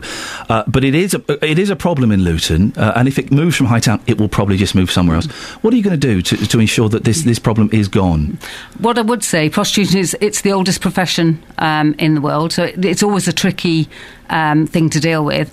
But I am very, very robust about police taking action. One, against the curb crawlers, obviously, that do that. So we've had about 127 arrests so far for curb crawlers. Over what period of time is that? Over the last year. Okay. Yeah, so, we've really been robust around this. I've got dedicated staff now that are dealing with this particular issue because, like Shazette, I take it incredibly seriously as well. We are focusing, even now, this morning, I've been into Luton Police Station. We've got a prostitute that's actually in the cells in Luton Police Station this morning, around about 17 years of age. And, although a lot of these women are vulnerable, and I am concerned about their vulnerability, I've got to say, what I would say is, they will be arrested by my officers because I do not want to encourage more young people to go into prostitution and to come into Luton. We've got a real good approach now with the local authority. We're working incredibly closely with them. They've invested £50,000 into, looking to try and deal with this situation. So I think it's going to take a joined-up approach. It's going to be a joined-up approach with the community as well, and it will take some time to solve, but my commitment to Shaziz is I'm going to do my very best to get this solved as much as I can. Fantastic. Listen, stay with us. You're here until 8 o'clock. Thank you very much. It's the new Chief Constable of Bedfordshire Police, Colette Paul. It's 7:45. Let's go to James for the travel. Travel news for beds, cards and bugs. BBC Three Counties Radio. Thanks, Ian. On the M25, 2 lanes are blocked clockwise between junction 16 and 17. That's the M40 round to Maple Cross, of course. Several vehicles involved in an accident. As I say, 2 lanes are closed. There are queues on camera I can see on the approach. Anti-clockwise is very heavy from 27 to 25. In fact, slow from the M11 towards the Enfield turn into the roadworks. And really heavy on the western stretch. In fact, it's taking over an hour to get from junction 19, Watford, down to junction 15, the M4. Busier than normal, we would say. Northbound M40 up in Oxfordshire, partially blocked 6 up to 7, Watlington to Tame, with a 2-lorry accident. The left lane is closed. M1's moving well on camera. The A1, though, into London slow, as you'd expect. Stirling Corner to Mill Hill Circus. And possible delays on Virgin trains through the 3 counties, especially those trains to and from Manchester. It's all because of vandalism earlier up at Stockport. James Worley, BBC 3 Counties Radio. James, thank you very much. Right, it's coming up to 7:47. It's Thursday, the 1st of August. I'm Iain Lee. These are your headlines on BBC 3 Counties Radio. The new Chief Constable of Bedfordshire Police says she's determined to keep up morale despite huge cutbacks to the force. More than 200 jobs are under threat at Wolverton-based Railcare, which has been forced into administration. And Luton Borough Council says it's clamping down on landlords that rent out unsafe property. We'll get more from new Chief Constable Colette Paul in a second, but before that, let's get the weather with Elizabeth. Beds, Herts and Bucks weather. BBC 3 Counties Radio. Hello, good morning. Well, 2 words for today, hot and sunny. Could also say dry, be quite humid as well. A really very muggy feel to things today. We do have some early mist around, a little bit of cloud just towards northern areas of Bedfordshire. That will clear, burnt back by the sunshine. Lots of that through the morning and into the afternoon as well. And we're looking at temperatures into the low 30s in Celsius, sort of 31, 32 degrees Celsius perhaps in many of our towns. That's getting up to 90 in Fahrenheit, so it is going to feel really very warm today. We've got a noticeable southerly breeze too, so you will notice that through the morning. I think it will ease down a touch into the afternoon. Very warm breeze. Now as we get through into this evening, it's going to be really very muggy overnight, quite a sticky, perhaps uncomfortable night's sleep. A little bit of cloud just drifting in from the west as we head through in towards dawn as well. That's going to be low cloud, so it could bring some quite misty conditions, but temperatures overnight not really dropping below 18 or 19 degrees Celsius, so feeling really rather muggy. Tomorrow then it's all change. We could see a few outbreaks of showery rain around through the morning.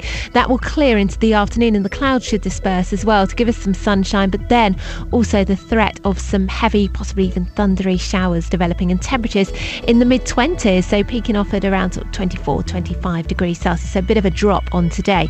And then for the weekend, well, we're talking about sunshine and showers. More showers around on Saturday than on Sunday. If you've got plans outdoors, then you want to know that temperatures in the low to the mid-20s, so cooler than today, but still, you know, pretty decent temperatures, close to average for this time of year. There will be some sunshine around, but just watch out for a few showers at times too, and it is going to be quite blustery. But today, yeah, the best of the weather definitely today, and that's the forecast.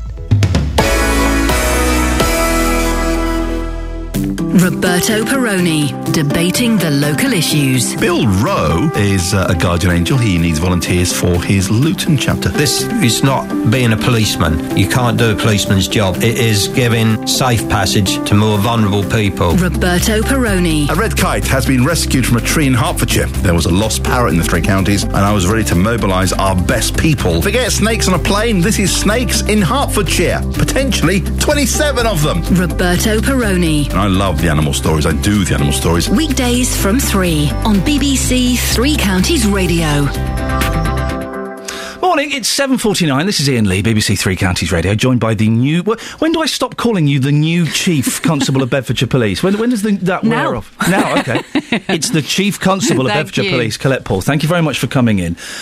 Justin Dealey, our reporter, is out and about. You've got your headphones on, so you should be able to hear him. Justin, where are you? Well, Iain, I've been speaking to Peter Miles. Now, he has a question in relation to an incident which happened last night. He's from Houghton Regis. His car was damaged, and he's been telling me what happened. Yeah, I just parked my car, not where I normally park it, but on the road, because my wife would park on the drive. Woke up this morning to come to work, and there's a great big red paint mark sprayed on it, and several others down the road as well. It's the anguish of it, you know, that you go and got to cut it off or take it to a garage and get it done. And is that the first time this has happened? No, it's not the first time. There's, you know, silly little things like hubcaps, aerials go missing. If there's a little bit of police presence, you know, because they know where the hotspots are, you know, I'm not saying it would stop it, but it would aid it. So that's what you'd like to see more of. That's your question today. Why can't we have more of a visible presence which might stop these incidents like what happened to you last night happening again? Yeah, I know we can't have 24/7 police, I realise that, but if they just drive around in the car, go to these little hotspots, these little cul-de-sacs where it all takes place. Okay, just lastly, you say this is not the first time. It happened again last night. So when was the last time you saw any form of presence from the police where you live then? The last time we saw some presence of police, we got some motorbikes that ride around at night. There was just one copper walking around at very early hours of the morning and just asked one guy to stop, and he just rode past him. He had no backup. When was that? This was about probably 4 or 5 weeks ago. And since then you've seen nothing? Nothing, no. It is the thing, isn't it, that people say they want to see more coppers on the beat. I guess you can't do that. If cuts are being made and people are losing their jobs, you can't do that, can you? Can I first off just say to Peter, I know there's nothing worse than having paint sprayed on your car and stuff like that. That's, it's not great. And when you get up in the morning and see that, it's not great, Peter. Obviously, vehicle crime is something I've asked my team to look at really, really closely because in terms of priorities, obviously, compared to knife crime, gun crime and others, it has been slightly lower. But what I would say is we're taking it really seriously now because it has risen. There are some issues around it and we're picking up and dealing with those issues. In terms of seeing a police officer on the street, and you say 5 weeks ago you saw a police officer, obviously, that we are stretched, across the county. We do base it on threat, risk and harm in terms of what we're dealing with. But what I would say is, and what I'm trying to do and working with Ollie Martins, is looking to get a lot more special constables in to look at even some of the rural crime that's happening, and obviously some of the other crime that at the moment is not as high risk as the gun crime, but is still incredibly serious for those that it happens to. Some people might say that the special constables looking at more crimes like rural crime and things like that is not taking it seriously. Yeah. I'd say it's taken it incredibly seriously. Special constables have the full powers that a police constable has, and they're actually, a lot of them are incredibly good, and a number of them become police officers later, so it's almost like a training ground for future police officers. They can arrest them and put them in handcuffs? Yeah, of course and take they can. them away? Yeah, of course they can. They've got the full powers. We've got a text from Suzanne. It says, can you ask why our young PCSOs haven't been issued with fixed penalty pads so they have some teeth to back them up? Yeah, it's always interesting with police community support officers, and sometimes people believe they should have more powers than they've actually got. One of the things I would say, one of the reasons why So they haven't got full powers then? PCSOs haven't got full powers. Right, okay. Yeah, specials have. Right, okay. Yeah, so there's a discriminator between those. But police community support officers, the name's in the title and the job is in the title. They're out talking to communities. They're out doing the job that the hard-pressed police officers actually can't do at the moment because they're dealing with some of the more high-risk areas of the business, and they're out there dealing with the emergency calls. So what they're doing is talking to people, getting to know people, encouraging people to tell them. Some of the best intelligence comes from the police community support officers because people trust them and talk to them. If you start to give them some of those extra powers, what you'll find is they'll be doing the police officer role, and that's not what they're there to do. Do people trust them? There is, I pick up there is still an attitude of people think they're a bit of a joke.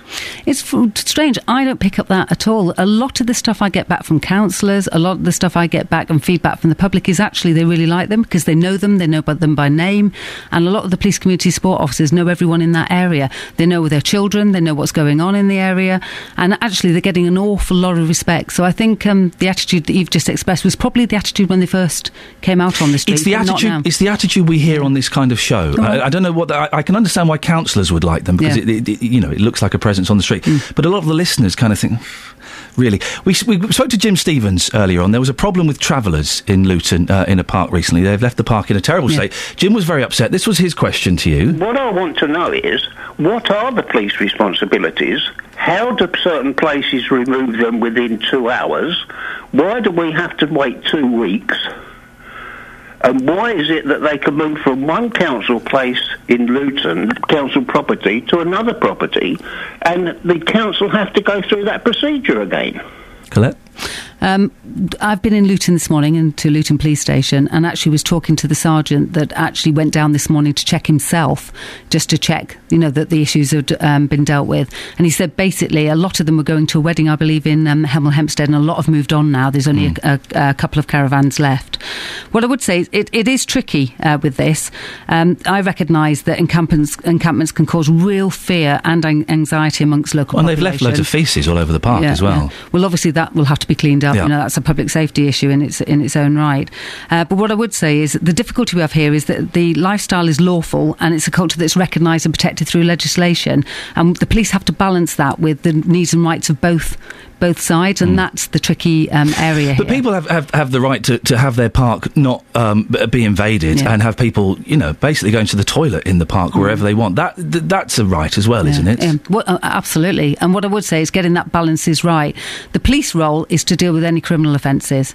So where there's crime associated with this, we get it in there and deal with that. But obviously we have to work very closely with the local authority, around these particular issues and balance those rights. But I absolutely understand it can cause real problems for local communities. But there's nothing more the police could do unless a crime is broken. Yeah. We deal with the criminal side of what takes place and deal with that robustly, and obviously work with the local authority then, around the encampment. So that's the difference in the role. Drake on Facebook raises a point that quite a few people have raised. Is crime really going down in Bedfordshire? Because the figures are down. Or have the public lost confidence in the police, thus they're not reporting lesser offences? Yeah. I would say we've done a bit of research on this when we saw just how much the crime had gone down. I do believe that crime is going down in Bedfordshire, although what I would say is some more internet crime now is rising, and that's a national issue and actually an international issue. So I'd say some of the crime has moved on to the internet, where things are taking place there. And obviously here within Bedfordshire, we're working with our partners in Cambridgeshire and also with Hertfordshire to actually look at how we're going to deal with what they call e-crime, which is the internet-based crime. So some of that has shifted, there's no doubt about it. Yes, some crimes are definitely underreported. What I would do is encourage people to report crime, obviously, because that means we've got a really good chance of catching the offenders and making sure that further people are not victimised. So we do reduce the victims. But when we've looked at the figures, it does look as if crime's coming down, yes. Bedfordshire has faced massive cuts. It's got huge cuts coming again in the future. Are you worried about that? Yeah, of course I'm worried about that. As a chief of Bedfordshire, I'm very concerned about that. I've got 7.5 million to find over the next 2 years. It's a lot of money. That's why I'm working so closely with my neighbouring forces. That's Hertfordshire, Cambridgeshire, but also Norfolk and Suffolk we're looking to do some work with as well in the future. And that's just about trying to bring all the back office services and make that much cheaper to protect the frontline services, because I'm very, very keen to protect the front line. Very nice to meet you. Thank you very much, Colette Paul, Chief Constable of Bedfordshire Police. The new has now been dropped. Joe Press Officer, you happy with that? Everything okay? Did we pass the test? Nothing you want to take out from the recording? Excellent stuff indeed. Thank you very much. Well, have your say on what you've just heard. 08459 455 555. Or you can send me an email, ian.lee@bbc.co.uk. It's coming up to 7:59. Let's get the travel now with James. Travel news for beds, cards and bugs. BBC Three Counties Radio. Thanks, Ian. Clockwise M25 down to 2 lanes between 16 and 17. That's the M40 up to Maple Cross after an accident. There's a queue of around half an hour from 15, the M4. Anti-clockwise M25 really slow this morning from 19 Watford down towards the M4. That's taking about an hour. And southbound M1's heavy now 12 to 11 approaching the Dunstable turn. M40 northbound, a lane shut 6 up to 7, Watlington up to Tame after an accident involving 2 lorries. London-bound M40 is slow approaching the M25. I'm James Woolley, BBC Three Counties Radio. Thank you, James. Well, you just heard what Colette Paul had to say. Convinced? She sounded very charming, but did you buy what she was saying? It's your turn to have your say now. 08459 455 555. We'll speak to you after the latest news with Lee. On FM, AM, online and digital radio. This is BBC Three Counties Radio.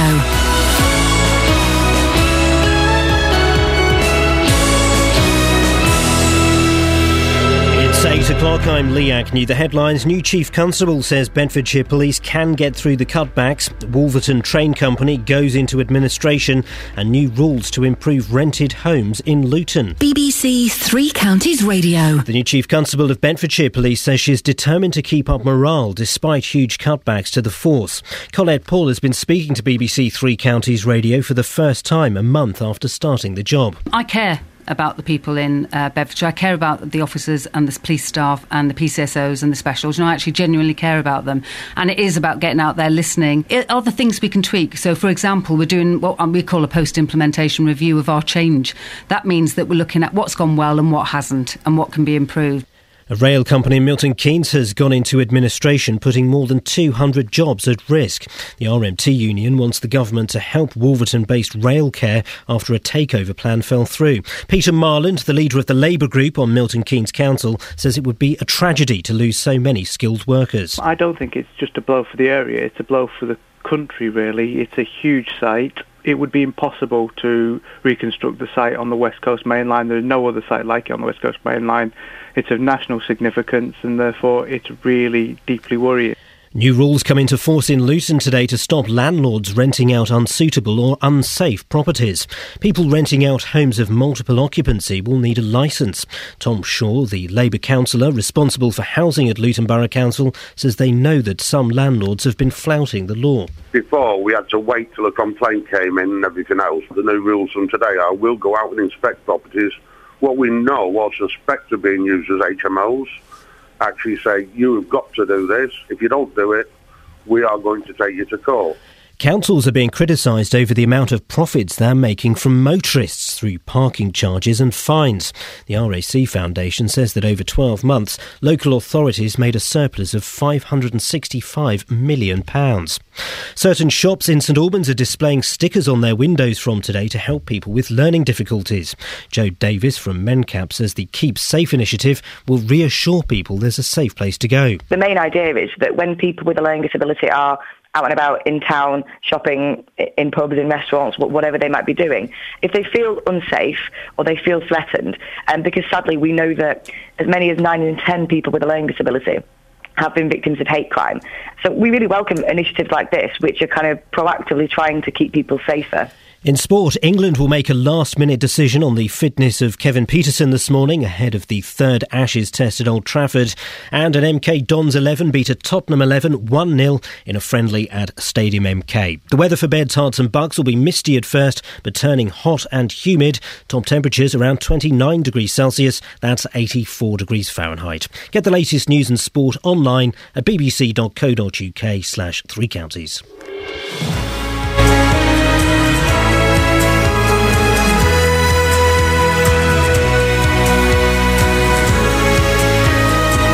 Iain Lee, BBC Three Counties Radio. It's 3 minutes past 8. Well, if you've been listening for the last 30 minutes, you would have heard Colette Paul, the Chief Constable of Bedfordshire Police. Oh, I didn't mention her about the Twitter. Oh, nuts. Well, you heard what she had to say. What did you think? Were you convinced by it? She sounds authoritative. Sounds like she knows what she's talking about. She sounds passionate. Well, it's your turn to have your say. 08459 455 555. Other things we're talking about this morning as new rules are brought in to help people who live in, well, hovels, basically, in Luton. What's the worst place you've ever lived in? And as the Daily Express says there should be less swearing on television, au contraire, that's French, there should be more swearing on television. It's unrealistic. I'm a grown adult. If I want to watch swearing on television, I should be allowed to. Facebook.com/BBC3CR. You can send me a text, 81333, start your text 3CR, or you can give me a call, 08459 455 555.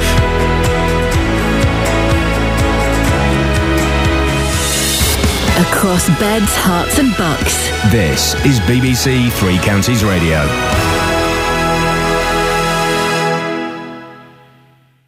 Now, Bedfordshire's Chief Constable, I've dropped the new. Colette Paul has been in the studio answering some of your questions. Very personal, has some good ideas. I'm not a police expert. Luckily, we have a police expert, Bernard Ricks. He's a police advisor from Bedfordshire, has written several reports for the Home Office. Well, Bernard, you were listening to the interview there. What did you make of Colette Paul? Good morning, Ian. Yes, well, Colette Paul is very passionate about her work, and she has an excellent reputation. She certainly has a tough act to follow, with Alf Hitchcock being the previous Chief Constable. Again, very good chief. a number of questions that come out of the interview that you held with her. I would have been interested, for example, to understand what objectives the PCC has set for the new chief. They ought to relate to his three key strands of protecting the public, partnership, working and preventing crime. She certainly has some real challenges on the finances, but then so does every chief. Bedfordshire has a particularly bad situation in terms of finances, though, don't they? Well, HMIC, the Inspectors of Constabulary, named Bedfordshire as one of 5 forces that they were particularly concerned about as far as finances were concerned. Not so much immediately, but from 2015 onwards. So the inspectors were confident about the force's ability to deal with the finances for the next 2 years, but it's how the force deals with matters after that. She is going to have to make some very tough calls. Do you think she's up to it? Well, there were a couple of things there that I took particular note of during your interview, one of which, on victim satisfaction, she says that she wants the force to be in the top 10, where it's very much near the bottom of the pile at the moment. And great, absolutely, we would all want Bedfordshire to be in the top 10 for victim satisfaction. She said it was lack of resources that's the problem. Well, we're in a position where we're not going to get any more resources. Actually, I think what she should be looking at is the processes. It's what you do with the people that you have available, not just get more people. You actually look at ways of improving the efficiency, and that is perfectly possible. She talked about using more volunteers as well. Well, yes, she was talking particularly about getting young people in as specials and volunteers. And that engagement of young people, I think, is definitely to be commended. It's important that all parts of society are engaged and involved in our policing. The difficulty that she'll have there, I think it's not just young people that she needs to be targeting to be specials and volunteers. It's actually there are many community members that would want to support the police.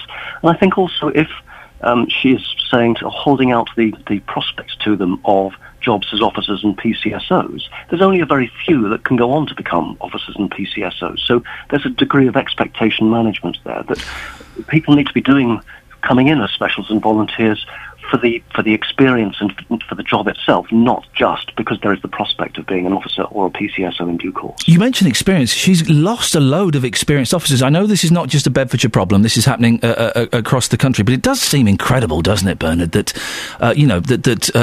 she is calling for youngsters to come in and volunteer when really experienced coppers are out on their ear.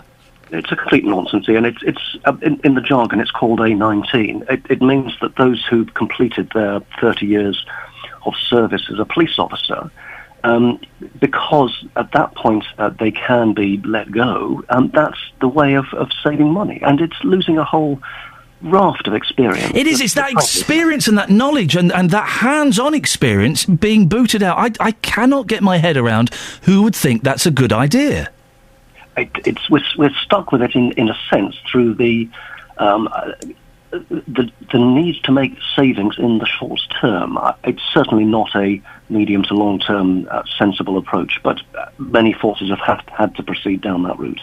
She says that a month in, the relationship with Ollie Martins, the PCC, is going pretty well, and they haven't disagreed on anything. Do you buy that?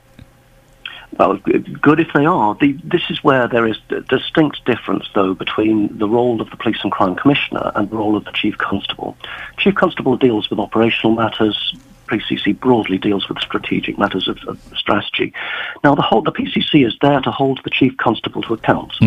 Now, in very broad terms, that means that the PCC is the Chief Constable's boss. Now, that means that the PCC needs to be setting objectives for the new chief. What does Ollie Martins wants, excuse me, what does Ollie Martins want Colette Paul to achieve in the next year, 2 years, 3 years, 5 years? I'm not clear on what that is at the moment. And it's down to the PCC in any force to have very clear objectives for the Chief Constable as to what they should deliver, and then monitor their progress against those objectives over time. It's not just about a friendly relationship, it's about a positive critical relationship as well. From that brief 30 minutes, Bernard, I know it's hard to make a full rounded appraisal on that, but are you confident that she is the right person for the job and will be able to do it? I think that there is great potential there. She has a very strong track record. You could tell during the interview that you held with her that she's passionate about her work, and as long as it is clear as to what objectives she has, she's a good Chief Constable, potential to be a very good Chief Constable, and I'm very pleased. When she was appointed, I was very pleased that it was her that was appointed to the role. Bernard, thank you very much indeed. Bernard Ricks, police advisor from Bedfordshire, has written several reports for the Home Office. Well, what do you think? If you heard the interview, did she fill you with confidence? I thought she was very good. I don't know why she brought why that PR officer was there. I would be surprised if Colette had suggested that herself, because, I say, the only other interview I've done with that was Ray Davies from the Kinks, who's a famous, miserable old git. And it was one of the most awkward interviews ever, until I told him I used to live in Muswell Hill. So that kind of... That made me a little bit cautious, I think. But that issue to one side, what do you think? You heard her? Were you impressed with her? Were you impressed with her answers? She seems to be passionate about it. She seems to want to make improvements and change things. Will she be able to? 08459 455 555. Nicholas is in Buckingham. Nicholas, what did you think of Colette Paul? Yes, well, I thought it was a very good interview, and obviously with a press officer there as well, just in case there was questions. But you see, my question is, we need a police force, Ian. We do not need a police service, which is now what we have got. Yes. There we go. Now, if this was you or I, let's go and attend Uncle Norman's wedding, shall we? Oh, yeah. We'll stick a caravan on somebody's bit of land, defecate, break the law, etc., etc. Now, you or I, you wouldn't even get out your caravan as a member, i.e. a member of the public, but, let's go under this traveller thing, and they know full well what they can get away with. And how long were they there a fortnight before the police acted on it and moved them off? You think of your members of your public, and then you put the people that know what they can do with the law, because I'm afraid, Ian, at times the law is an absolute ass. I'm still shocked at the revelation that Uncle Norman's getting married. He never told me. Yeah. Unbelievable. Good on him, the silly old sausage. But the thing is, Nicholas, the thing about the travellers, as Colette pointed out, they weren't breaking any laws. Yeah. And that's the thing, that the police can only intervene if they're breaking the law. It's very difficult, isn't it? Yeah, I must admit they are in one of those catch-22 situations, but like the chap said who had his car, and his aerial broken off and spray painted, that they haven't now got the resources, have they, to deal with that sort of thing? Because years ago, obviously back in the day, the Bobby would have been on the beat and he would have been out there to put that right. Bobby's on the beat, though, Nicholas, and this often gets raised. Does it really stop crime? I don't know if it does. No, I don't think they do, but what they are they're a very good deterrent, aren't they? The officer in the uniform does still carry a bit of weight. I know he can't do a lot nowadays because he's got more utilities than Batman on their on their clothing, with all the batons and everything else they carry. I don't think they're permitted to run after criminals now, are they? In the days... I think well, several things are popping up here. First of all, deterrent does mean stop crime, and secondly, I think they are allowed to run after criminals. Yes. Yeah, that's it. Yeah, but I think it's only certain length, isn't it now? Because I know where that lady fell over, didn't she? She fell over round the back of. It was a petrol station, wasn't it? And the chap didn't go round there because it was slippery, wasn't it? There's so much where there's blame, there's a claim now. There's so much that they can't do that they used to be able to do at times. And they are in a catch-22 situation, I do think they're allowed to chase criminals. I would be surprised if they weren't allowed. But yes, I like your description of that. It is like they're wearing the bat utility belt, isn't it? Most certainly is, yeah. We need a Batman, don't we? We certainly do, Ian. Would you be up for it, Nicholas? If I could get you a rubber suit, and a mask, and, just a few weapons, low-level things, nothing too dangerous, would you be up for it, Nicholas? We need someone like you. I most definitely would. Well, we certainly... It's Webb, you see. I do come across the odd bat, in that sort of situation, yeah. Sorry? But I think as long as she can do exactly what she says, exactly what it says on on the tin, Ian, it will be a good thing. Yes. What does it say, Nicholas? Look on the situation. Nicholas, what does it say on the tin? You've got the tin in your hand. Look at it. Read it to me.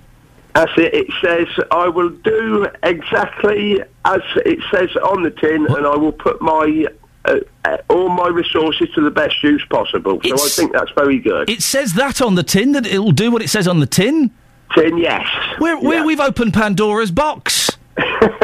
Nicholas, lovely to talk to you. Very good if we have, Ian, yes. No, nice to talk to you. Nice to talk to you. No, Nicholas, Pandora's box is a bad thing. We don't want to open that. It's what was in Pandora's box? It's full of shame and guilt, isn't it? And hatred, I think. And then there's one little fairy that flies out. You go, who's that? I'm Hope. Well, there's only one of you. There's millions of the others. We're screwed. That's the story, as far as I can remember. Right, 8:16. Travel news for beds, cards and bugs. BBC Three Counties Radio. Well, delays on the M25. First of all, queues clockwise between junctions 14 Heathrow T4 up to 16 the M40. The accident just north of junction 16 has cleared, we can see on camera, but delays of up to 45 minutes there. And also delays now clockwise between junctions 23 and 24 into the roadworks if you're heading towards Potters Bar. Anti-clockwise is heavy approaching junction 25 Enfield, and then anti-clockwise very slow from 19 Watford down towards junction 15 the M4, taking over an hour that stretch. Southbound M1's quite slow, 12 to 11 approaching the Dunstable turn. The M40 southbound towards the M25 is slow, we can see on camera. Clockwise is still part blocks 6 up to 7, that's Watlington to Tame after an accident earlier. Usual southbound A1 delays approaching the Black Cat roundabout, busy into London on the approach to Mill Hill Circus on the A1, and no reported problems on trains across the three counties. James Worley, BBC Three Counties Radio.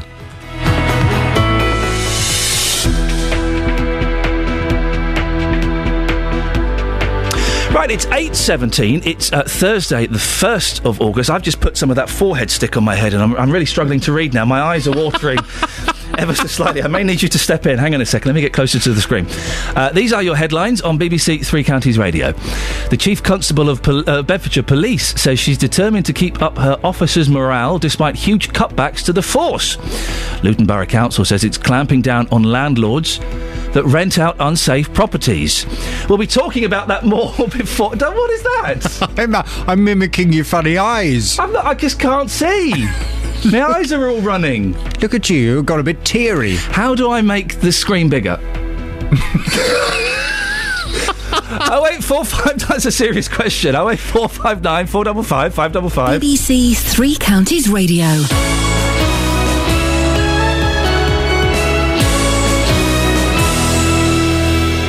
This weekend, forward now and shoots. It's back. And scores. And so are we. Welcome to Three Counties Sports. With over 200 live games this season. Gets the shot in, finds the bottom corner.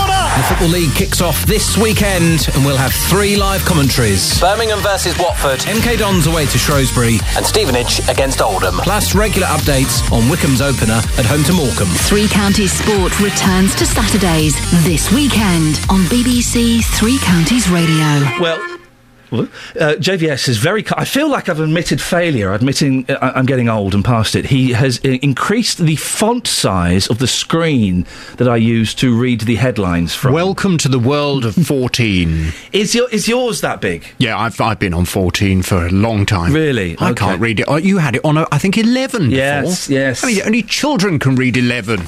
I might go back down to 9. I won't. I've got excellent vision, but it is getting a little bit frosty as I gather years under my belt. Really? Yeah, a little bit. You look absolutely wonderful. You are very buff. You are Don't start again. No, I'm not. Honestly, it always surprises me because I bet as a lad you were like me, and I'm a little bit nerdy, a bit geeky, a bit lonely.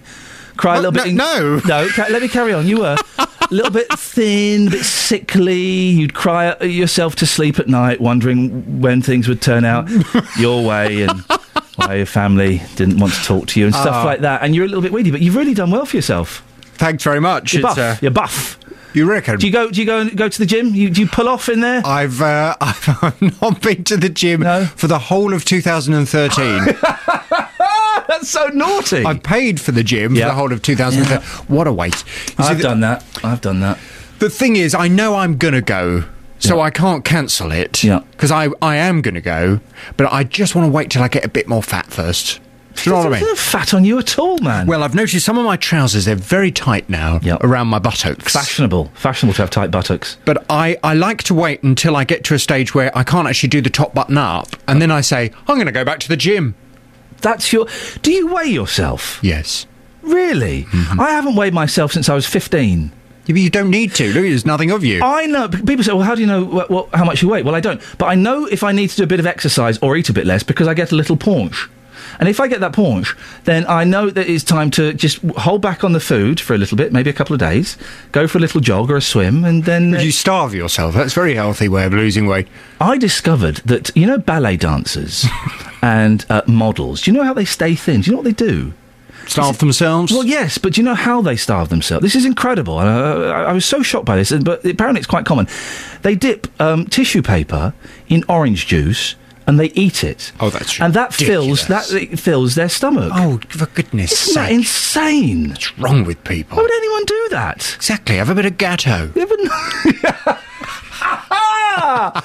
Oh, you're so 1976. I went out for a meal last night. I had a hanger steak. I don't know what that means. Neither did I until last night. I ordered this. It just said steak frite. Oh.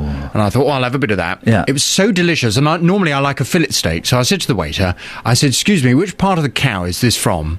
And he pointed at his kind of pecs. Oh, yeah. And I thought, you don't eat that. Yeah. Is that your pecs there?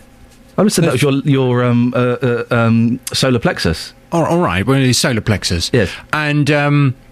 Anyway, I asked another waiter because I didn't believe him, and it was indeed. It comes from the breast part of the cow. Was it any good? Delicious. How fantastic! It's my new favourite cut.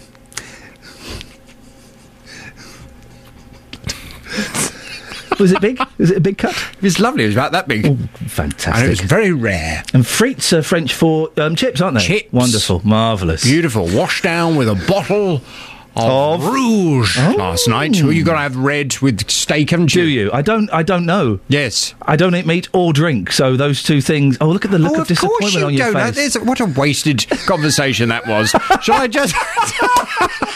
For you and I, and indeed the listener. Exactly. Shall I just move on? We've lost that 15% in just 3 minutes. It's all vanished. What's on your show this morning? Coming up on the big phone in this morning at 9, should people who live in the countryside pay less for fuel? I heard you mentioning this earlier. I love this story. Such a nonsense. Drivers in remote areas could pay less for their petrol and diesel under government plans to cut fuel duty. Residents of the Scottish Islands and the Scilly Isles already receive a 5p discount on their fuel because the costs of transporting it means prices are higher than on the mainland. The Chief Secretary to the Treasury, Danny Alexander, is considering extending this scheme to other areas, including, wait for it, parts of Devon, Cumbria and Wales. Oh dear. Notice Beds, Herts and Bucks was missing. Yes, that's not fair. The Treasury's published a list of 35 areas which will be considered, but Beds, Herts and Bucks doesn't feature. Well, I want to hear from you from 9 this morning. Is it fair that the taxpayer should pay to subsidise motorists in these other rural parts of the UK? I mean, the message has been sent that they have no alternative than to use their car. Hang on, what about us living in Beds, Herts and Bucks? Most of us have no alternative than to use our car. Do we want to pay more for our petrol just so people down in Devon and people in Wales and in North Cumbria, they have to pay a bit less? Devon's beautiful. Their benefit is it's a beautiful, gorgeous, wonderful place to live. Not saying that Beds, Herts and Bucks isn't, of course. Although, let's be honest, some places. But, no, I'm teasing. Have you been to Plymouth? Well, Plymouth is a little bit dull, isn't it? Oh, gosh, I've never seen so much grey in all my life. Well, from 9 this morning, should people who live in the countryside pay less for fuel? I want your views on the big phone in at 9. Talking very quickly about dumps that you lived in. I keep avoiding the word that we've been using off-air to describe properties that aren't very nice. Ever lived in a horrible property? I bet you never have you? No. We've got a text here from Jason. Jason says, the worst property I lived in was in Welwyn Garden City. It was given to me by the council as a temporary home. I had to meet the council at the property for them to unboard it, as it was the road of derelicted houses, what they were pulling down in. I was the only person, me and my wife at the time, and my son was the only people living on the road. It was on, don't get me wrong, I was grateful for it, as it was a roof over our heads, but it was then knocked down 6 months later after I moved out. Now, it's stories like that that make you realise just how lucky you are, don't they? Should I make that font 16? Call 08459 455 555. BBC Three Counties Radio. Oh, bless you, Jonathan. He's apologising for telling me a story about meat and wine, because I don't eat and drink. Listen, I know it's out there. I've seen it. I've prepared it for other people. I don't mind preparing it. Silly sausage. She's on from 9 o'clock. Always a good listen. Now, some landlords in Luton are renting out filthy, run-down, unsafe holes. And the way things are at the moment, they'll always find people willing to live in them, which is why the council is bringing in new rules to try and stop them. Homes of multiple occupancy, or HMOs, make up about a quarter of private rented sector in the town. Well, the MD of the Association of Residential Lettings Agents is Iain Potter. He joins me now. Iain, you've always argued for regulation of private landlords. You must be pleased with this development. We're pleased as long as what Luton are doing is needed and is going to be properly policed. One of the experiences that our members come across quite a lot is that some local authorities introduce something like this and then don't actually do anything against the worst landlords. So are you worried this is kind of a bit of PR, but basically they won't enforce it?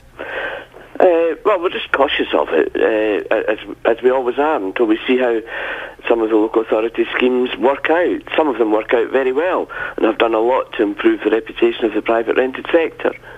I guess one of the problems, Iain, is identifying these homes of multiple occupancy in the first place. I would imagine that a lot of it could well be cash in hand and isn't declared.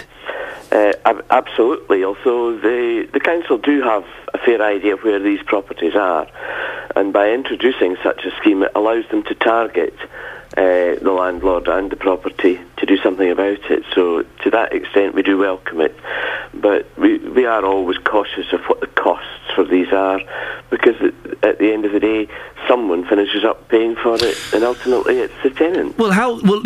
Yes, exactly. Tom Shaw explained that the cost would be paid by the landlord, but yes, ultimately I suppose that would end up on the tenant's rent. What more would you like to see done, Iain? What would make you happy?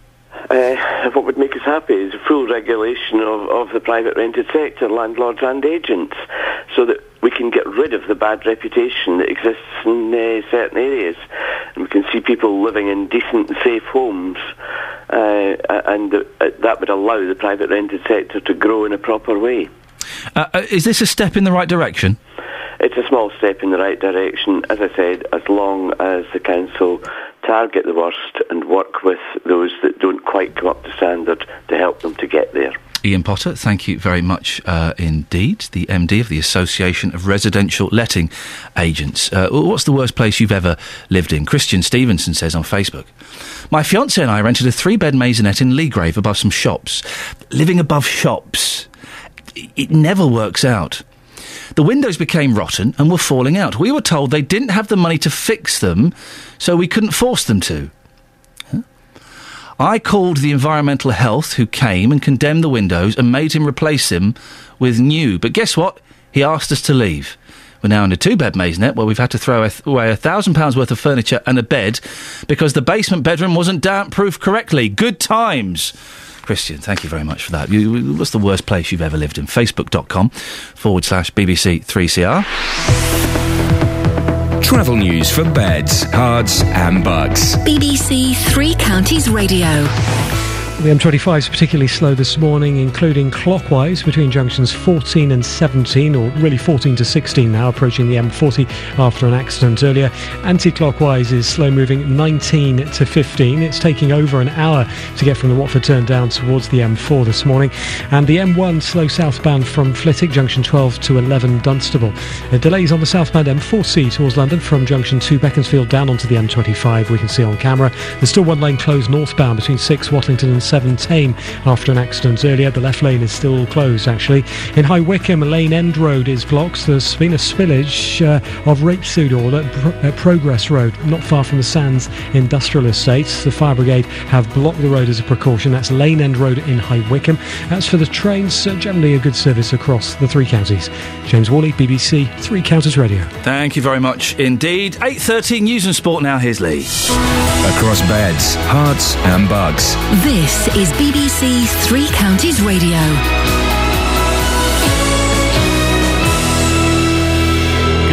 headlines. The Chief Constable of Bedfordshire Police says she's determined to keep up morale despite huge cutbacks to the force. Colette Paul has been speaking to BBC Three Counties Radio for the first time a month after starting the job. A rail company in Milton Keynes has gone into administration, putting more than 200 jobs at risk. The RMT union wants the government to help Wolverton-based Railcare after a takeover plan fell through.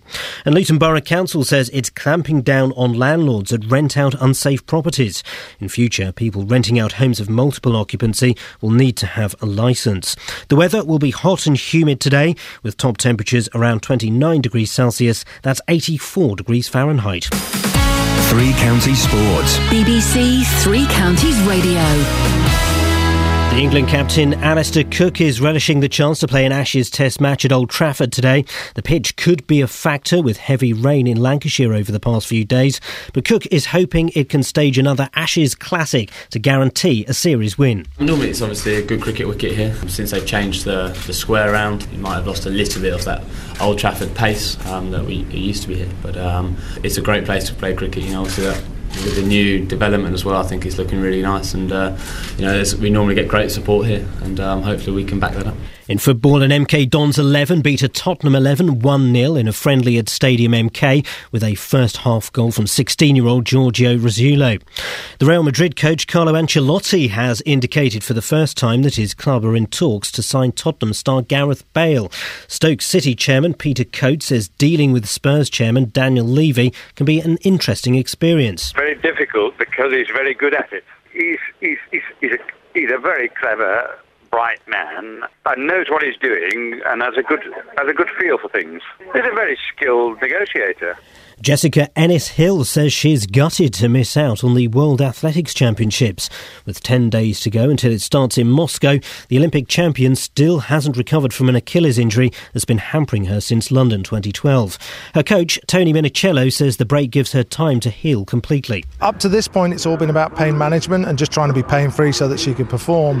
Now we'll start looking at trying to cure the situation with her Achilles tendon. So we'll take some slightly different direction with what we're doing. So in the next week or so, she'll rest, do some easy rehab, and then we'll talk with doctors in this period of time and find out the best course of action. And finally, at the World Swimming Championships in Barcelona, Olympic champion Chad le Clos won the men's 200 metres butterfly, while American teenager Missy Franklin claimed gold in the women's 200 metres freestyle. BBC Three Counties News and Sport, more at 9 o'clock.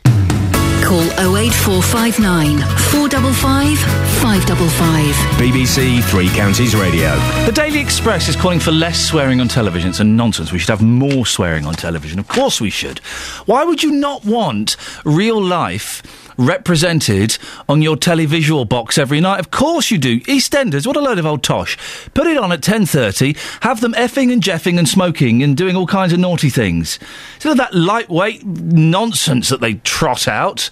Absolute rubbish.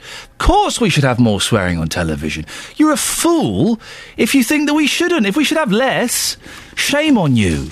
I'm a grown adult. One of my favourite things is to watch movies with swearing in. Why should that be a problem? Do you remember in the 80s and the 90s, they would show, like, sort of adult movies, like Midnight Run, and with Robert De Niro, and another film as well, that were full of swearing, but they show them at 5:45 on a Saturday afternoon.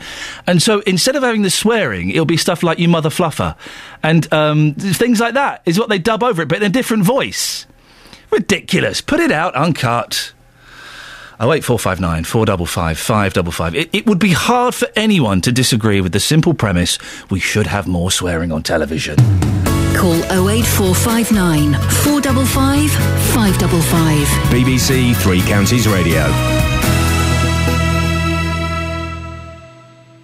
St Albans has signed up to a new initiative designed to help people with learning difficulties keep safe in the city centre. From now on, they'll be given a special card and a key ring, so if they get lost or feel threatened, they can head for shops with a matching sticker in the window. Well, Mencap told me earlier that 90% of the people they work with have been the victim of hate crime.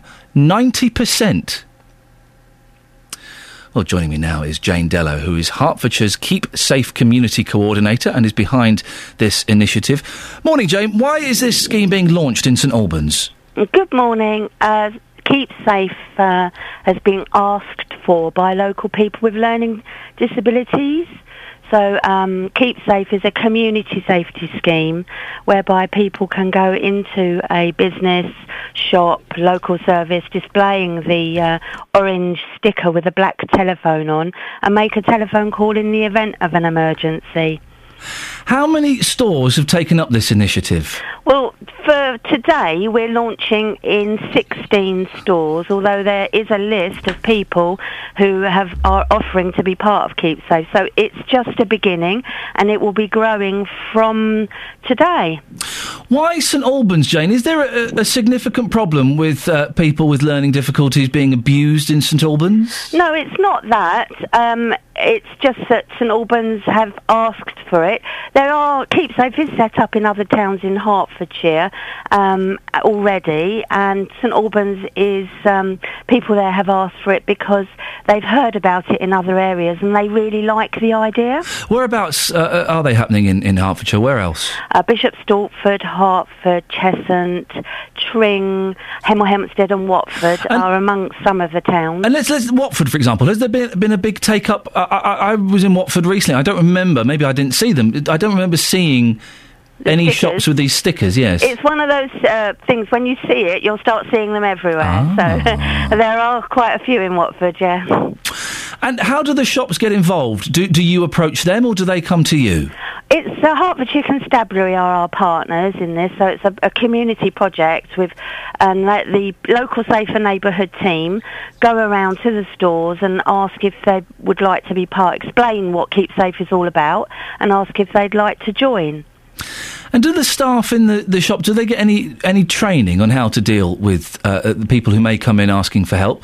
There's no particular training. It is just offering someone the use of a telephone to make a call either to a parent, carer, supporter or to the local police. So each shop gets a pack, a Keep Safe pack, and in there is a leaflet explaining the scheme. There's a communication board with easy pictures and words inside to help someone to say what might have happened or why they want to use the phone. And it's very simple ABC 1, 2, 3 instructions on how to use Keep Safe. Jane, thank you very much. Best of luck with it. It sounds like a cracking idea. That's Jane Dello. That's Hertfordshire's Keep Safe Community Coordinator. Call 08459 455 555. BBC Three Counties Radio. Sandra's texting about this. I was listening to the lady talking about people with learning problems being victimised. My son has an autistic spectrum disorder, and I can tell you from personal experience that people will target anybody who they see as a soft target. He has a card from the police that says, I have an autistic spectrum disorder, and gives a list of things and numbers to contact. All he has to do is show somebody like a shopkeeper or PCSO, etc. Many teenagers find it funny to wind him up and watch him go. Well, that's, listen, I'm not... Can I, permission to speak vaguely, freely? I'm not particularly proud of some of my teenage behaviour, but let's hope they learn their lesson. The Independent. Zimbabwe isn't working. What? Widespread No, in Zimbabwe, widespread claims of vote rigging as the country goes to the polls. In Zimbabwe? Mugabe, Zimbabwe? Vote rigging by Mugabe in Zimbabwe? No, this could never happen. Schools ask pupils to sit maths exams twice to boost their league table scores.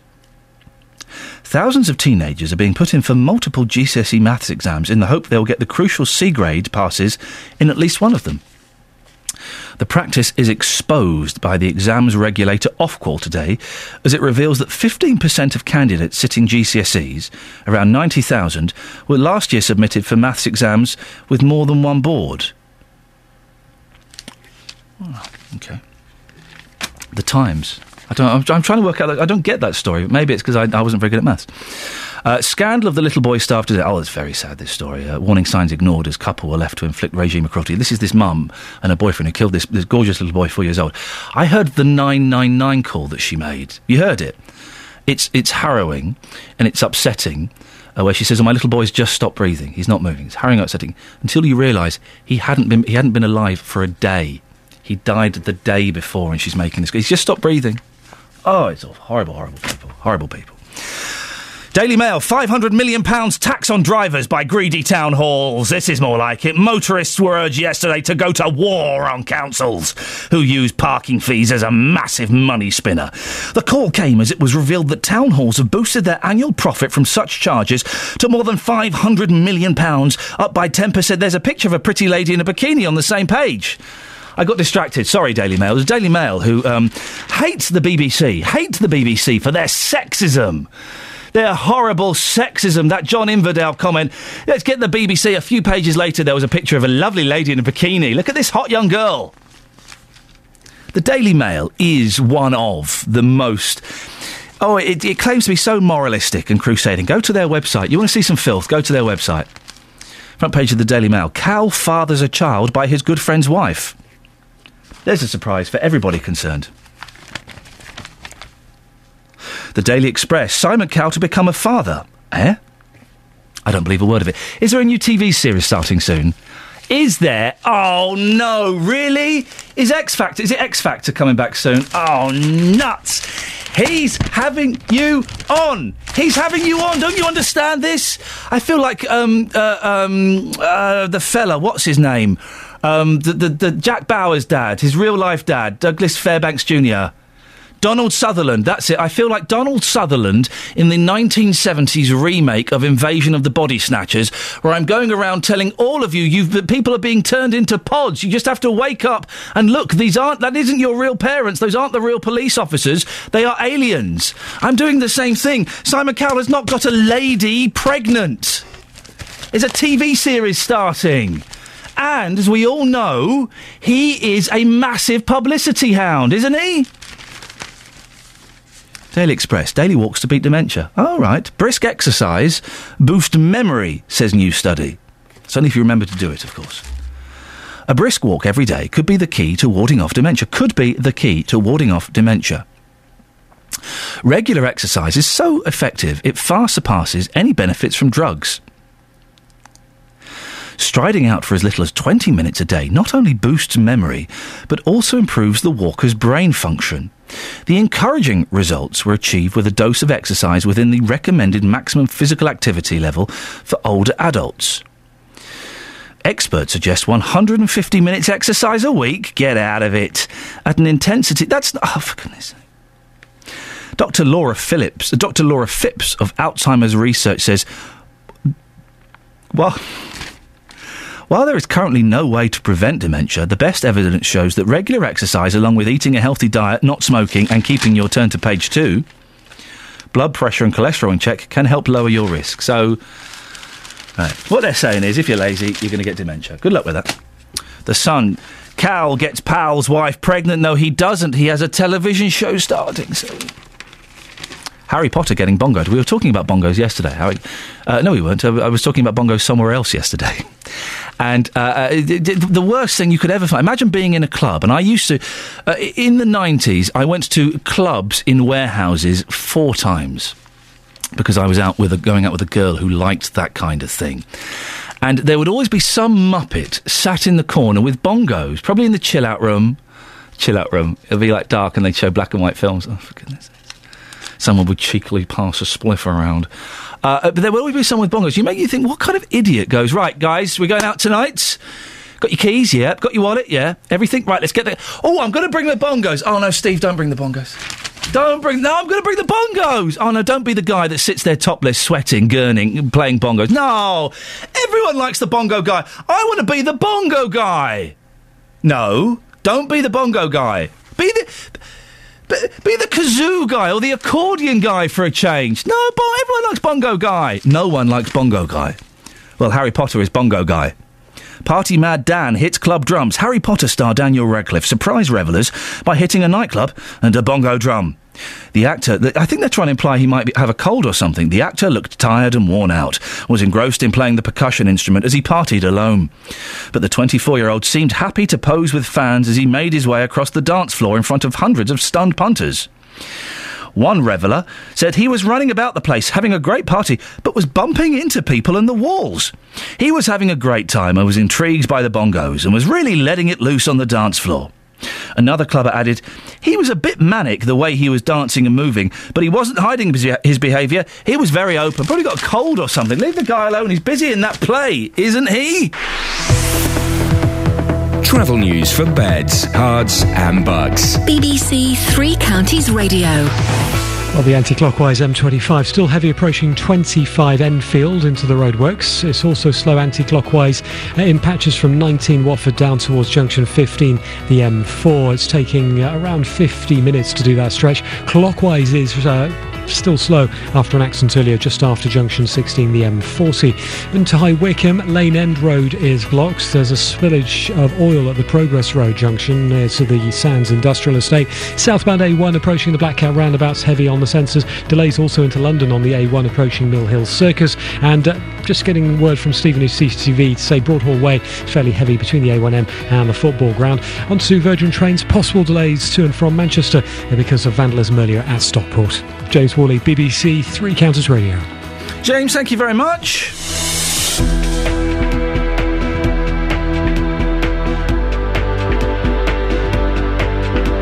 Right, it's 8:46. It's Thursday, the 1st of August. I'm Iain Lee. These are your headlines on BBC Three Counties Radio. The Chief Constable of Bedfordshire Police says she's determined to keep up morale despite cutbacks to the force. Luton Borough Council is bringing in new rules to protect tenants from renting unsafe properties. And England fans are still waiting to see if Kevin Peterson's in the lineup for the third Ashes Test against Australia. Coming up, we'll catch up with your offensive language correspondent Justin Dealey. Boy, oh boy, has he got a potty mouth. He has to wear like a dog collar, and every time he's about to swear, he gets an electric shock that goes through it. That's the only way we can let him broadcast on the radio. Anyway, he's been finding out what you think of swearing on the TV. Here's another person with a potty mouth. The weather with Elizabeth Rizzini. Beds, Herts and Bucks weather. BBC Three Counties Radio. Hello, no, you got me all wrong, in fact, Ian. I would never say any bad words at all. You reckon? No. Okay. No, you'd have to really wind me up in order, and you're just not going to be able to do that. I think I might be able to try. No. Sunny and hot today, quite humid as well. We're looking at temperatures getting into the low 30s in Celsius. A warm southerly breeze too. There will be a bit of fair weather cloud coming and going, I think, through the afternoon. And then through the evening and overnight, it's going to feel really rather muggy and close, a bit of an uncomfortable night's sleep, I dare say. Temperatures down to around 18 or 19 degrees in many of our towns, so feeling really rather warm overnight. And then tomorrow, well, it's all changed. It's only really going to last for one day, all this hot and sunny weather, because tomorrow morning we've got some low cloud, a southwesterly breeze, quite blustery. We run the risk of seeing a few showers through the afternoon, although there will be some sunshine as well. Temperatures in the mid-20s. It will feel much cooler by Friday night, and then temperatures around sort of low to mid-20s as we head through the course of the weekend. Sunshine and showers, Ian. That's the forecast. Thank you very much. Well, hello there, lovely listener. D-Love here again, back to share the love for digital radio. Let me paint a picture in your mind. You're sat under a tree in a field full of flowers, listening to the sweet sounds of BBC Three Counties Radio. Beautiful, isn't it? But it doesn't just have to live in your mind. It can be real, my friends, because with digital radio, you can listen almost anywhere, on your smartphone, laptop, or tablet. Come on, friends, don't be shy. Get out there and help share the love. If you love radio, go digital. For more information on switching to digital radio and on coverage in your area, search online for BBC Digital Radio. 08459 455 555. There's an interesting piece in the Express. There's been a lot about this. JVS kind of mentioned swearing yesterday before and after the watershed. He did an interesting little phoner on that. So it's been around a bit, but there is this this article that's been written by Jan Etherington, comedy writer. It is not clever or funny to use foul language on TV. American comedy writers of primetime shows are very aware of the boundaries and consequently concentrate on wit and wordplay. Hello, have you seen Curb Your Enthusiasm? Have you seen the episode, one of the funniest episodes of any TV show, the Curb Your Enthusiasm episode where he has to write an obituary for his wife's aunt? He gets the first letter wrong. Very wrong. It is the funniest, easily one of the funniest things I've ever seen on television. Exactly. It's wonderful. Some will say it's not believable unless you include swearing. Correct. I would say watch Frasier, not believable. Modern Family, sadly, not funny. Or indeed Friends, I've only ever seen one. And tell me that those shows would have been improved if the actors had been potty-mouthed and crude. I think that I did watch one episode of Modern Family. It's by Christopher Guest, the people that did Spinal Tap and Waiting for Guffman and all of those fantastic things. Watched the episode. There was swearing in that, wasn't there? I'm sure. Michael McKean drops an F-bomb. And also, there were no jokes in it. It was nice. It was gentle. It weren't funny. It's a shame because I like Nina Conti. I think she's brilliant. She's the ventriloquist dummy girl. I think she's excellent. Oh, no, I'm thinking of Family Tree. Oh, Modern Family. Oh, no, that's tosh. Utter tosh. With this slippery slope judgment, the Trust has shown its... Basically, she thinks there's too much swearing. Not enough swearing on TV. There should be more swearing on TV. Justin Dealey. Yes? Hello, Ian. Hello, Justin. Morning, You're Ross. Yes, I'm fine, thank you. No, listen, it is funny. It can be funny. It can be clever. It can be gratuitous. I'm not saying, every other word should be an F or a Jeff. It can be overused. But sometimes, Richard Pryor dropping an S-bomb, or Robert De Niro, his potty mouth in Midnight Run, it makes me laugh out loud. Yeah, do you know what? For once again, I actually agree with you. Because for once again, Justin agrees with me. For once again, Justin agrees with me. Okay. So for once again, you're agreeing with me. Listen, I'll bang my head, okay?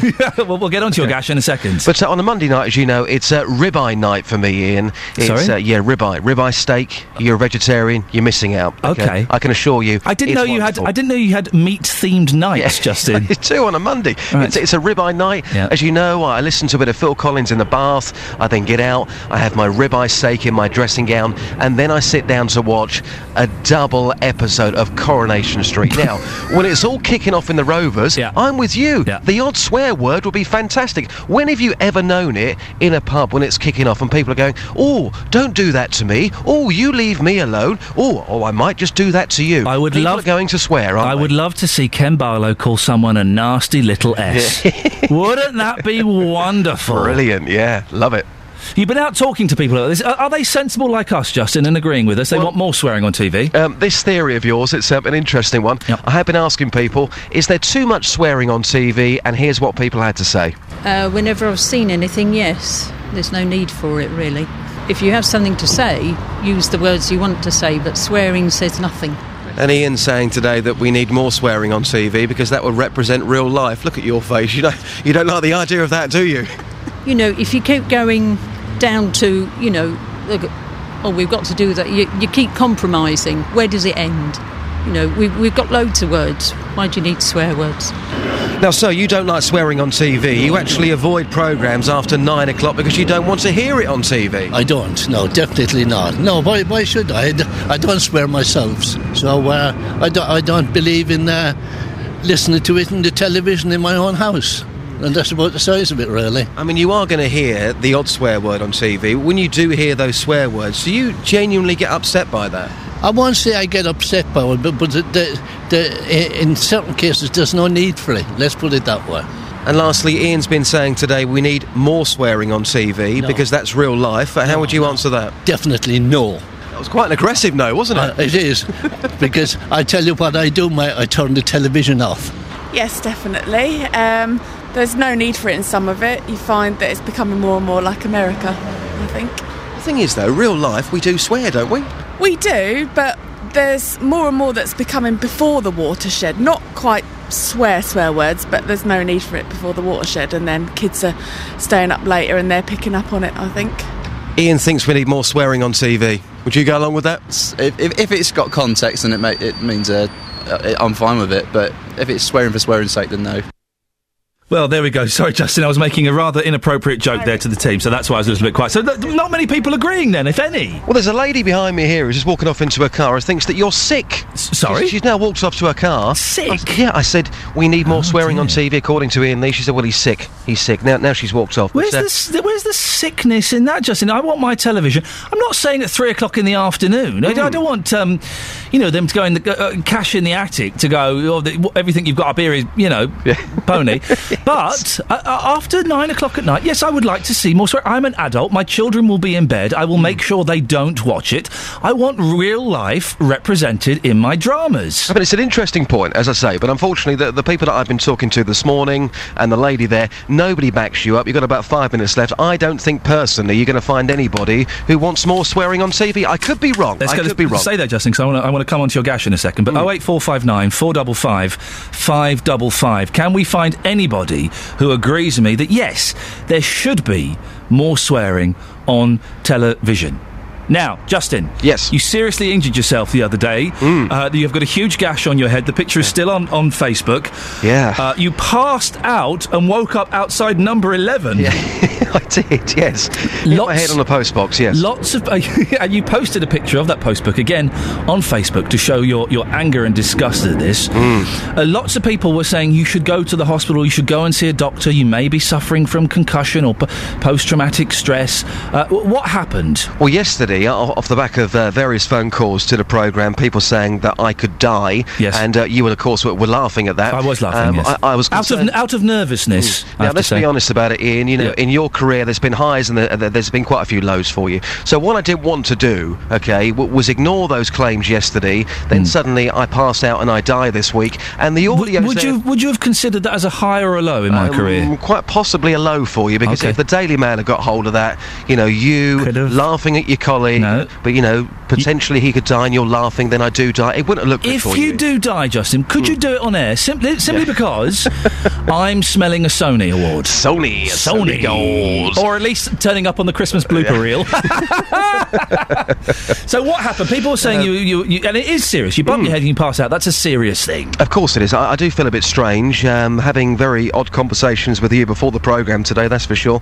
So yesterday I went to the L&D hospital. I went to the A&E there, and I booked myself in. They cleaned me up, they assessed my head, they gave me compliments on my tan. The vending machine was wonderful. I was there for about 45 minutes, and they said to me, it's okay, yes, it is quite a big gash, but you don't quite need it gluing. It's recovering already. Give it a few days and you'll be absolutely fine. That really is wonderful news, Justin. I'm very pleased to hear that. Thanks. Stay there, because Shirley's in Milton Keynes. Shirley, you agree with me, there should be more swearing on television? No, I don't agree with you. Oh, sorry? I don't agree with you. There should not be. There's enough swearing on television. In fact, there's too much. There's hardly any, Shirley. There's too much. I don't like it. When was the last time you saw swearing on television? Oh, well, I don't know, because I don't watch EastEnders. Well, there's no swearing in that. Well, I don't watch it anyway. Right. But there's a lot of these films, documentaries and things, there's far too much swearing going on. But if you've not seen it, then you don't know that it's going on. Well, I tend to watch the programmes that don't. I watch more documentaries, really. Like what? Oh, nature programmes. Richard Attenborough has got a filthy mouth. Not Richard, David. David Attenborough. He's got a filthy mouth. When he's getting chased by a tiger, you should hear what he says. Yeah, well, I don't hear it, do I? No. So you don't hear it that on television. But Shirley, as a grown man, I'm 40 years old. I want to see real life represented on television. I want to see people using. Real life is represented. They do deal with real life things on television, but I don't like all the swearing. I don't think it's necessary. Shirley, very nice to talk to you. Justin, it looks like it might just be me and you. Do you want to hang out and do some swearing after the show? Yeah, let's do that. We've still got a minute to go. Surely somebody out there may just back you up on this. I know what you're saying. I mean, EastEnders, if it's kicking off down the Vic, if it was in the East End for real, you would be hearing swear words. Don't put them in there for the sake of it, but, if there is a scene which is happening, or which would be representing real life, if it was kicking off down the pub, you would be hearing swear words. Justin Dealey, I'm glad your head is all back to normal. Thank you very much. Travel news for beds, cards and bugs. BBC Three Counties Radio. The clockwise M25 still queuing up towards junction 16. That's the M40 after an accident earlier. Anti-clockwise is still heavy on the approach to 25 Enfield into the roadworks, and really slow still from 19 Watford down to 15 the M4. Still taking just under an hour on that anti-clockwise M25. The Lane End Road in High Wycombe is blocked with a spillage of oil at the junction of Progress Road near to the Sands Industrial Estate. A1 busy towards Black Cat southbound, delays into London, Apex Corner to Mill Hill Circus, and possible delays on Virgin trains through the three counties because of vandalism at Stockport, mainly affecting trains in and out of Manchester. I'm James Worley, BBC Three Counties Radio. James, thank you very much indeed. Right, that's it. Don't forget, go and download the podcast. If you go to iTunes, type in Iain Lee, IAINLEE, BBC, it pops up. They're only up there for 30 days at a time, so get them while you can. JVS is up next. From me, ta-ta. On FM, AM, online and digital radio. This is BBC Three Counties Radio. Thank you, Iain. Good morning. Welcome to the JVS show. I'm Jonathan Vernon-Smith. Thursday, and on today's big phone-in, should people who live in the countryside pay less for fuel? Drivers in remote areas could pay less